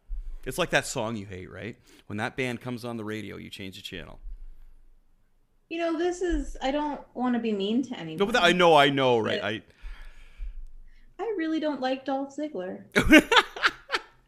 Nice. I dig that. I beat the crap out of him on my video game regularly. I get that. Mike? Okay. He was maybe a nice person. I don't know. No, but I get the same thing. Like, I just, do you remember Captain Lou Albano? He came up with Cyndi Lauper, like back at this is WrestleMania 1. He had like elastics in his face. He would pin them in there, and he's a big chubby guy. And I don't know. I never understood why everybody liked him. I couldn't wrap my head around that. Back then, it was all about characters. And Kip Sabian. I don't like Kip Sabian from ECW AEW. Kip Sabian. No. You're stuttering, Mike. Come on, man, spit it out, buddy. This pains me. The Miz tends to do that to me. Really? Wow. Okay. But I like Miz. And he's doing it Have right. you met isn't him, he? Mike? Have you met the Miz? I've met Miz. Yeah, have you had a beer with him or anything like that kind of thing? No. Just, he was. He's a good dude. Yeah. But just strictly if I'm watching, Miz or Baron Corbin, which also sucks because I remember Baron Corbin in NXT and he was cool when he first came up, and the audience would count from the time the bell rang. They would count, and he would beat his opponents within 30, but they would count down his wins, but he's. For all the hate that everybody has, like they say there's good heat and there's bad heat. Mm-hmm. I think it's good heat. Like if you hate him because he's generating an emotion. Yeah. I'm tired. I'm going beyond that. I'm the point. Like, we've discussed Kip Sabian, how I just think Kip Sabian sucks.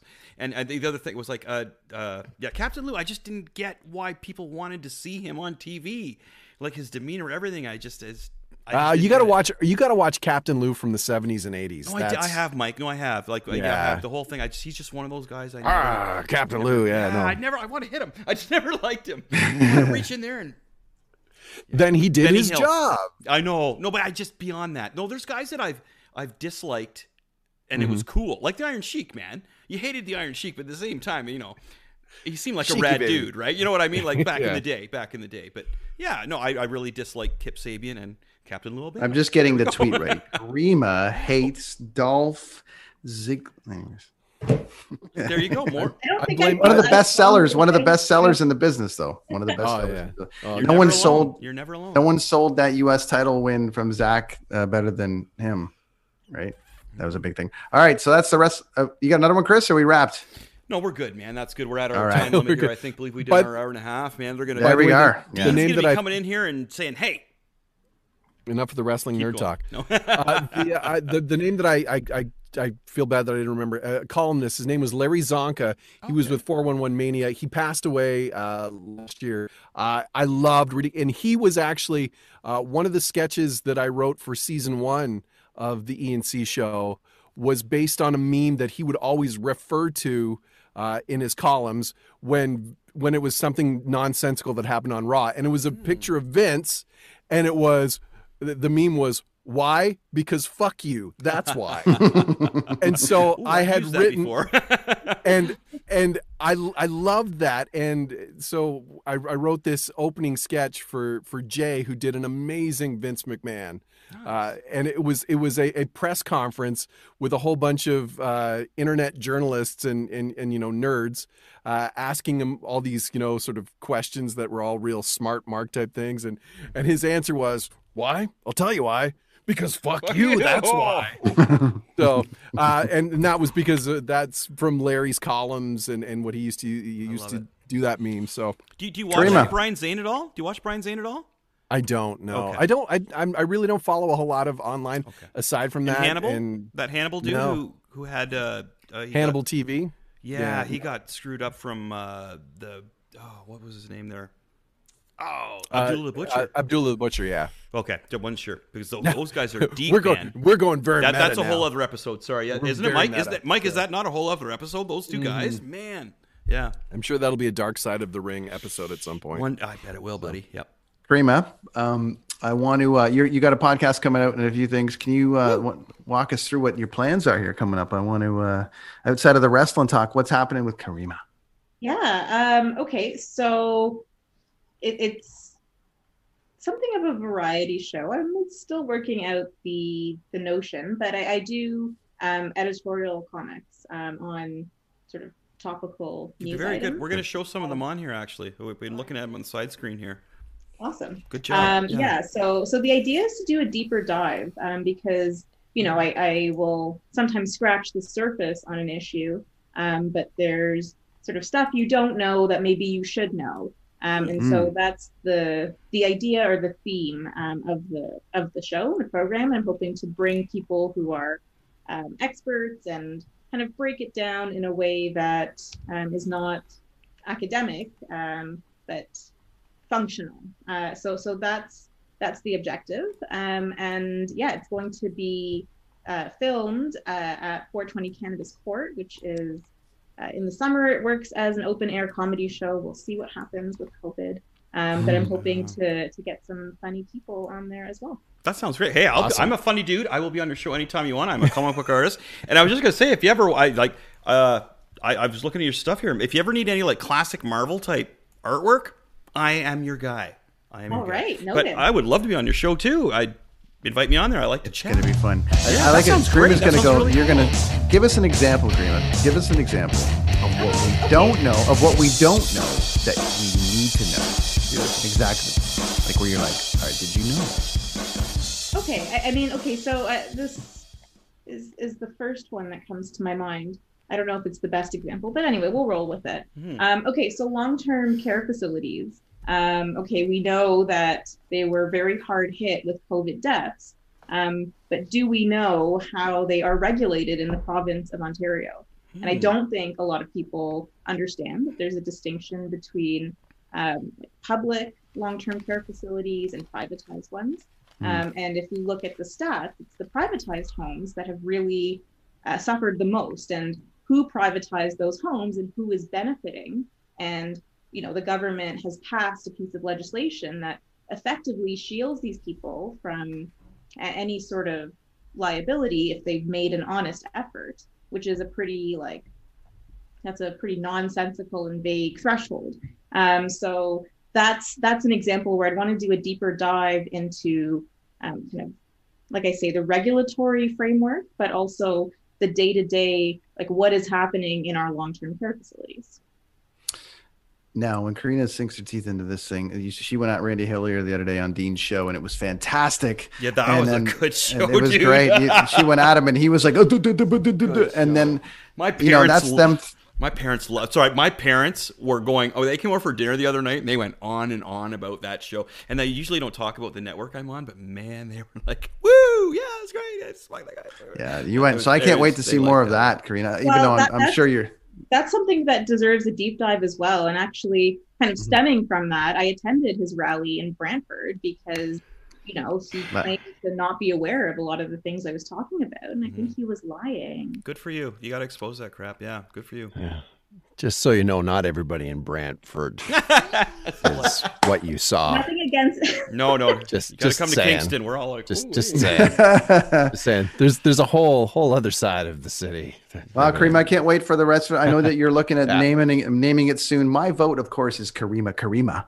But I'm gonna go. But she's got a poll up there. You guys can go to Karyma's Twitter page, which people can find you where. Yeah. Yes, you can find me at Caryma Rules, CarymaRules on Twitter, and just my name on all of the other platforms, Caryma Saad. Awesome. We just followed that today, Brent. So we are go in, vote, and we will go vote and help Caryma pick a name. And thanks for coming by. And thanks talking so much for coming wrestling. on the show. We really appreciate it. Cheers. Yeah. And showing off the hardware there. You gotta love. Like we got a great showing off the gold. We got a great photo op out of that though. Except we all got gold except for Brent. Well, I have the. We'll Photoshop it on there. I got the gold. Lonnie will Photoshop some gold on there, buddy. It'll be great. Michael, the question of the week. Where else can we find you? Everywhere. At the Nowhere. Local bar. I'm on the air. I am the air. Johnny Fever. I saw Cineplex. Cineplex sent you out again, and that went to about another 100,000 people. You should just start a podcast, Mike. Dude, I just say the things you say at theaters. People just kick back and they'll play it before they watch movies. It's so shameless because I'm terrible at social media, and it's I think part of it's my age, and part of it's like I don't care, like the whole likes thing. But it is pretty interesting to see how just a video of doing just that affected a bunch of people to sort of like, oh yeah, that's cool, and I'm like, but no, you're the texter guy, man. You're the guy that disciplines people at movies. Yeah. Yeah, hey man, I'm just trying to spread the Cineplex love, man. Because you're saying what everybody else wants to say to people. I want to be back in a theater. I want to see Black Widow in the theater. Yeah, me too. I want to see movies on a big screen. It's I want that, and hey, Cineplex, they've been good to me. They've helped me become part of the Canadiana vernacular and the Urban Dictionary. So it's all part of good. Canadian entertainment history. There's Mike. That's Mike B, our sometimes co-host. It is episode 25 of the Kids on the Escalator podcast. Mike's been along for a whole bit. Caryma, you're welcome to come back any single time. Yeah, definitely. And hang out. If you need some guests, even to drop by for a couple minutes, we're in. Oh yeah. Support Don't get 100%. We haven't even gotten into the weed thing, and that's up in that corner. I had my hat on and everything. Yeah, my daughter works at the local cannabis store as well. But I had my hat on. But see, it's cool because Caryma is going to bring the steak to the Blundell Network, and we will still just be the egg sizzle. That's right. Sizzle it up. We're gonna Chris and I'll finish up. You guys, thank you so much for coming on. Guys, pleasure as always. Anytime. Thank you. Peace and love, my friends. Take care. Bye. Episode 25. Wow, that's like a lot of stuff. That's a lot of shows. It's good. That's a lot of shows. That's a lot of shows, man. That's a lot of. I mean, we've been, that's a lot of views. That's been a lot of guests. It's a lot of good times, man. Like we're gonna have to do like a tweet where we we drop names and we shout out all the guests, because man, I was going through in my head the other night and it was like, damn. Actually, no, I was talking to my neighbor about, and he's hopefully listening to this podcast because he's been listening lately. Yeah. His name's Andrew. He lives next Andrew. door. Yeah, Andrew. Andrew runs a gym out of his garage. I think I've mentioned him to you, Brent. And he's a fitness trainer. He trains people. So, Andrew, hope you're listening, buddy. Hey, buddy. You're a new listener. Train you're Chris. Chris wants some training. Now, get Taylor over there, not me. We joke, though, because he'll be out there with his buddies lifting weights and stuff, and I'll be cutting the lawn, drinking a beer, and like, nah, man. And he'll joke, come over and try this. Like, nope, this is my exercise right here. Chris has got a new nickname. It's called 50 Burpees Chris. 50 burpees, and that's burping after beer. But the biggest and the best news, man, like, call Huey Lewis, because I got some news. I did it right that time. Like, Skeletron is going to printing. We're good. We're good to go. The funny thing is that I have we're good to go for the normal copy.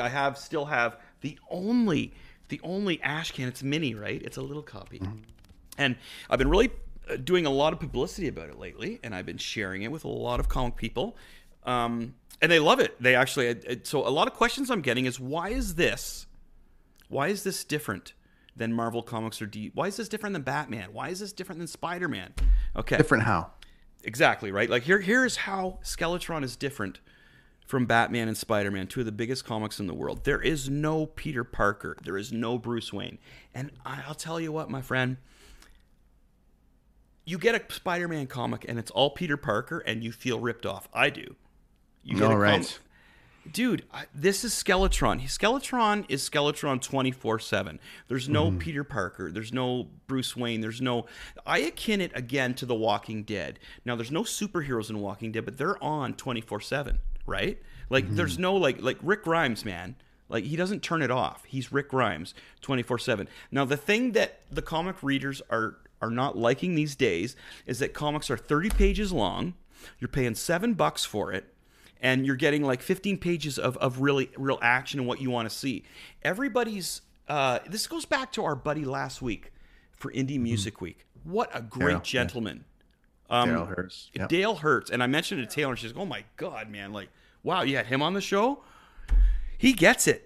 Breaking songs down to 30-second songs, half-a-minute songs. You know what I mean? And my daughter was the one that turned me on and was like, yeah, that's like, this guy knows, man. Like, so I'm kind of doing the same with my comic book. There's no downtime, man. Like, it's like, you're not going to flip a page and find, and now he's going to college and he has trouble with his girlfriend.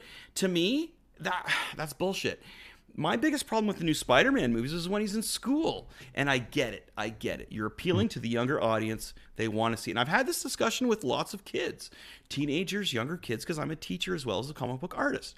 And they're like, oh, I really liked Spider-Man. And I liked when they went to school. Whereas I'm like a seasoned vet, read forever. No, I don't want to see that. So this is for the readers who have been reading for a long time and want to see action. They get to it. Do it. Let me see it. Great art. Great, like, boom, man. Bam. Totally. Classic. And you got there on Patreon, which is amazing, which means people are following, supporting, liking. Amazing. Shout out to you. Shout out to Betty. Shout out to Gary and Dorothy. Those are my top tiers right there. Mm-hmm. And thank you very much. Support the cause. And there's more too, but like those are the big ones, right? Yeah. But we did it, and I'm very excited. I can actually tell people now that I am a comic book artist again. And the funny thing is, Brent, is you know me for a long time, right? So I went to the Joe Kubert School, and I took about a decade off, and I played in a band. I am now back to where I was. Like, dude, did you see the new Joker Batgirl picture I did? Yeah, it's wicked. I studied all week to do that. So what I did, this is the beauty about being a musician or an artist. You're never too old to learn. So what I did is I took the week, and it's funny too because you'll notice because I won't be on social media a lot. You won't hear from me. And I'm studying. And what I did was I got my comic books out, and I went through the ones that sucked. And I looked at the art in the 90s when it was oversaturated. Okay. And I looked at that art, and then I grabbed like John Byrne stuff, who Ken and I bonded on over our comic book podcast, right? Yeah. Todd McFarlane. I'm studying for a week. I'm just sitting there looking, going, why does this suck and why is this good? And I'll tell you, buddy, I at the end of the week, I was like, okay.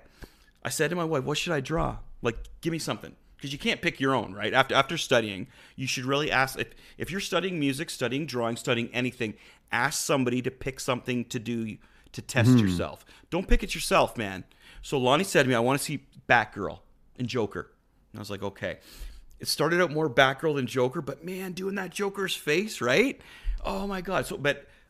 And I hit another plateau. And the funny thing is that I posted it and I got twice as many likes, twice as many views. So it worked. You know what I mean?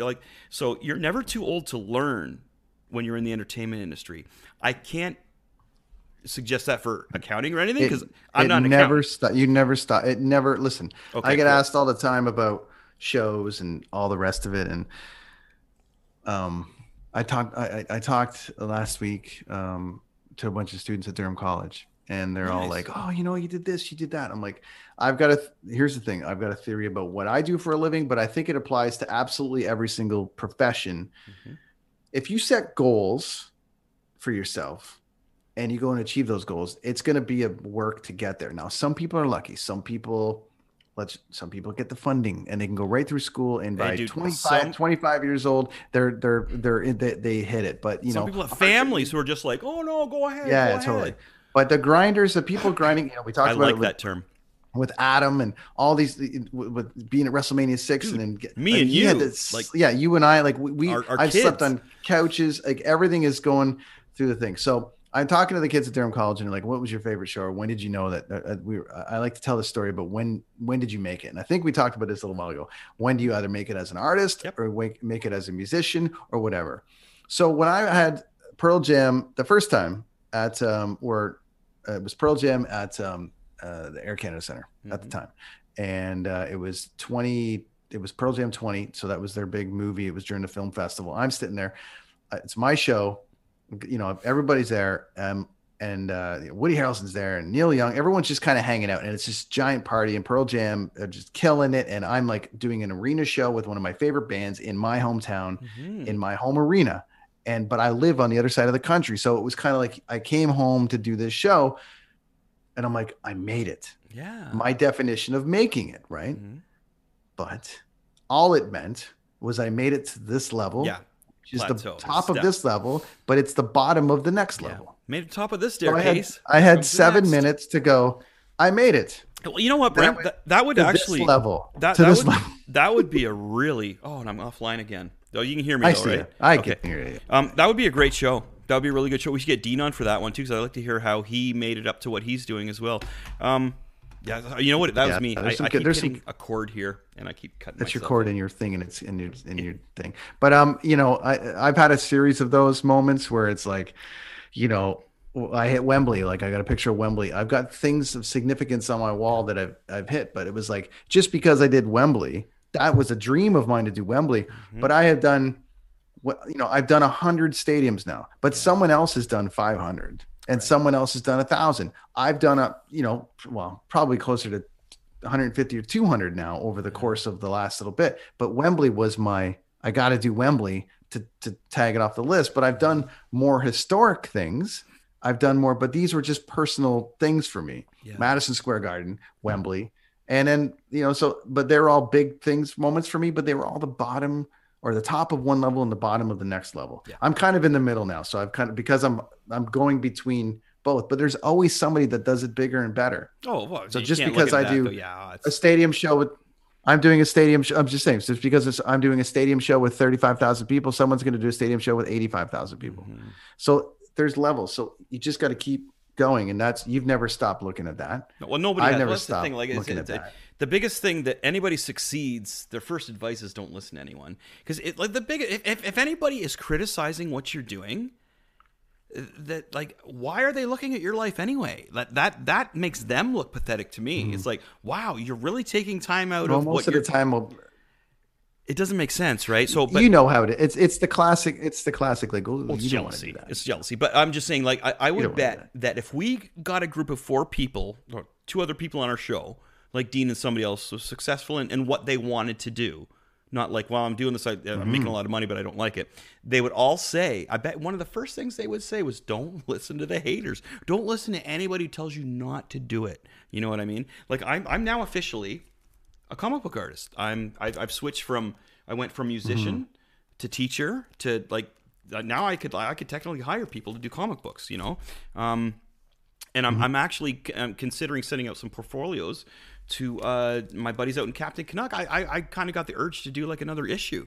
So I'm kind of thinking about diving back in there and maybe sending some of my portfolios out to G.I. Joe. Like not Marvel. Marvel actually don't take submissions anymore, Brent. They don't. You can't send submissions to Marvel anymore. Wow. Yeah. But anyway, we've done 2 hours. The funny thing is I don't even know. I mean, how does that even work? I mean, we talked to Daryl last week about bands and musicians, but what I'm saying is like somebody like yourself that's like an amazing artist, but I'm like, to what we just talked about. Sure, you put out a comic book, but how do you get your stuff to DC and Marvel and have it? I got Image above everybody else. See, I'm taking the Walking Dead plan. Image Comics is basically still an independent company. They have Spawn, Todd McFarlane, man, the Todd father. Like he's like an artistic god to me. I named my character after him, Todd Kirby, right? So Image is the one that I want to go to. I've stoked this out too. It's so funny too because, again, man, it's like steps, right? Okay, well, I started this and was like, I remember going online going, hey, it's a lockdown. I'm going to start a comic company. No, you're not. Yes, I am. You know what I mean? Like, and my reply to all those people is, you're dumb. Because it's just... Do you think someone told Emily Van Camp that she can... Yeah, exactly. Right, exactly. Like, all these people, like anybody who is dissing anybody doing what they love, you're dumb. I'm sorry, but Stop it. Yeah, you're just Stop dumb. it. Yep. So, dude, you don't have any goals or dreams yourself, so there you go. We've officially hit 2 hours. I guess that's our max limit. We got to thank some things. We got to thank some people. We got to thank some Brent, time. You know what? Okay. I use blue microphones. Do you? Because you know what? It turns out I do. Well, here's why. Right there. Blue microphones. Our friends. Mixify headphones. Chris got his on backwards again, but it's fine. I do, but the commercial's on right now. They can't see it anyway. That's right. Well, we'll just let them hear it. So we want to thank our friends at Blue Microphones for the Mixify headphones and Blue Yeti X. Do yourself a favor. It powers the Brenton on Tour podcast. It powers the kids on the escalator. All the stuff Chris is doing on Twitch and all the other things, which is what? What am I doing on Twitter? Oh, man, well. You're doing everything on Twitch. As I say, do I tell you, though, dude, I'm one of those guys that's all of a sudden like, wow, where'd Chris go? And I'm like, I'm studying stuff. I tell you, man, I watched The Shining a few times, studying the camera views. I'm really into it. I really am. You remember when we wrote songs? I studied songs and I sold songs and I broke through. Ontario tourism, man. Like I sold some big songs, man. Woohoo! So I want to do the same thing with the comic book. And I study it and I love it. I dive into it, Brent. I do. Thanking our friends at deanblundell.com and the network. You're going to see lots more video content coming from them over at deanblundell.com. We've got there's a whole video platform on its way over there. So, weekly shows, everything. Make sure you go tune in over there. He's putting out some killer content right now, and he's causing a ruckus. He is, and it's daily, awesome. Which I love. Dude, when my parents are in their 70s, and they love it. They're just like, yeah. Like, as they're talking about it, they're doing the fist thing, right? Yeah, but the thing is that they don't. like the thing is, and I want to touch on just the fact that he offered a platform. So number one, he offered a platform for people to come on and speak. If they don't want to come on and speak, then that just speaks to everything that's going on. So, I thought they did a great job with it. Him and Lachlan and Lachlan's all the guys, awesome, dude. All the guys, that were talking on that show, and Caryma and that's great. And was Darren on that one? Well, Darren started on that one, but he didn't, right? And the funny thing about Darren, I think he jumped. I think he jumped after, but you can't talk to Darren about Goldfinger. I've totally learned that. Sorry, Darren. Well, James DiFiore was on there too. Everyone was on there. It was good. And anyways, they're doing some great stuff. Go join them over there, and everything else that's on the network. There's so much great content coming out of there right now. Leaf shows, Canucks shows. Dean Blund Network is our shit, show. Dude. It is the shit. So I would love to get him on here and somebody else and just talk about. We're always so like, woohoo, it's fun. I would love to have a struggles. Like, how did you get to where you were? Because that helps people too. I love those stories. I'll read biographies. Right? There's a great line from Michael Eisner, who was running Disney. Yeah, okay, I know that. And he said this. He's basically, I read autobiographies until they make it, and then I close the book. There you go. Right? I'm only interested in the journey that got them there. It's so and then I'm not interested. Dude. So that's what I'm doing. I think that's a great episode. I think that'd be fantastic. I don't know what's next. We may take a week or two off. I don't know. It's been 25 weeks in a row. I think we can't stop now. We'll go on the producer's like. No, we'll do something. We got a couple plans. There's a review show on the way of all the 25 episodes so far. Oh, a clip show like Seinfeld. Yeah, did. We got a clip show. We got lots of stuff coming up. So the jury's out as to whether we'll be back next week or the week after. But regardless, pick up Skeletron, listen to us on the Dean Blundell Network, leave a review on Apple Podcasts. I'm going to drop that in this week. Leave a review. If you love what you hear, if you like, only if it's good, man. I don't want to hear any dissing. Put the shit on there, but put the shit on there, but make it 5 stars. Right. That's Chris Machetti. The other guy. That's Brent. This has been the Kids on the Escalator podcast, episode 25. Good times. Rad dudes.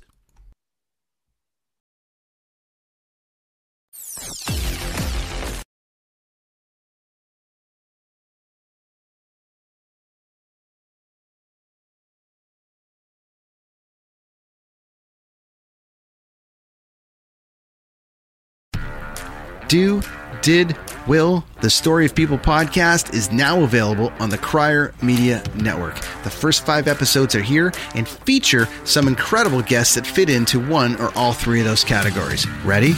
Tara Sloan from the San Jose Sharks Undercurrent podcast at NBC Sports. Marianne Iverson from Iverson Voice and the Let's Take This Outside podcast to talk about the world of outdoors as well as voiceover land. Ariana Hunsicker, future Canadian Paralympic swimmer, already winning tons of awards for this country. Scott McGregor from the Hot Wallet podcast to dumb down the world of crypto, Bitcoin, and NFTs so you don't have to. And Jackie Holowati from Climate Pledge Arena in Seattle, Washington, the first net zero carbon certified arena on the planet. Wherever you get your pods, wherever you watch your pods, and on the Crier Media Network. It is your favorite girl. That's right, it's the Allie Mars, the one and the only. Everyone else just ain't me. I am the host of Welcome to Mars, a lifestyle podcast where nothing is off the table. I have come a long way from sex and dating and have transformed the new vibe to all things lifestyle. We still talk sex, but I'm more interested in the journey, where people have come from, how they made it, and where they're going. Subscribe or follow to a brand new look and a brand new era.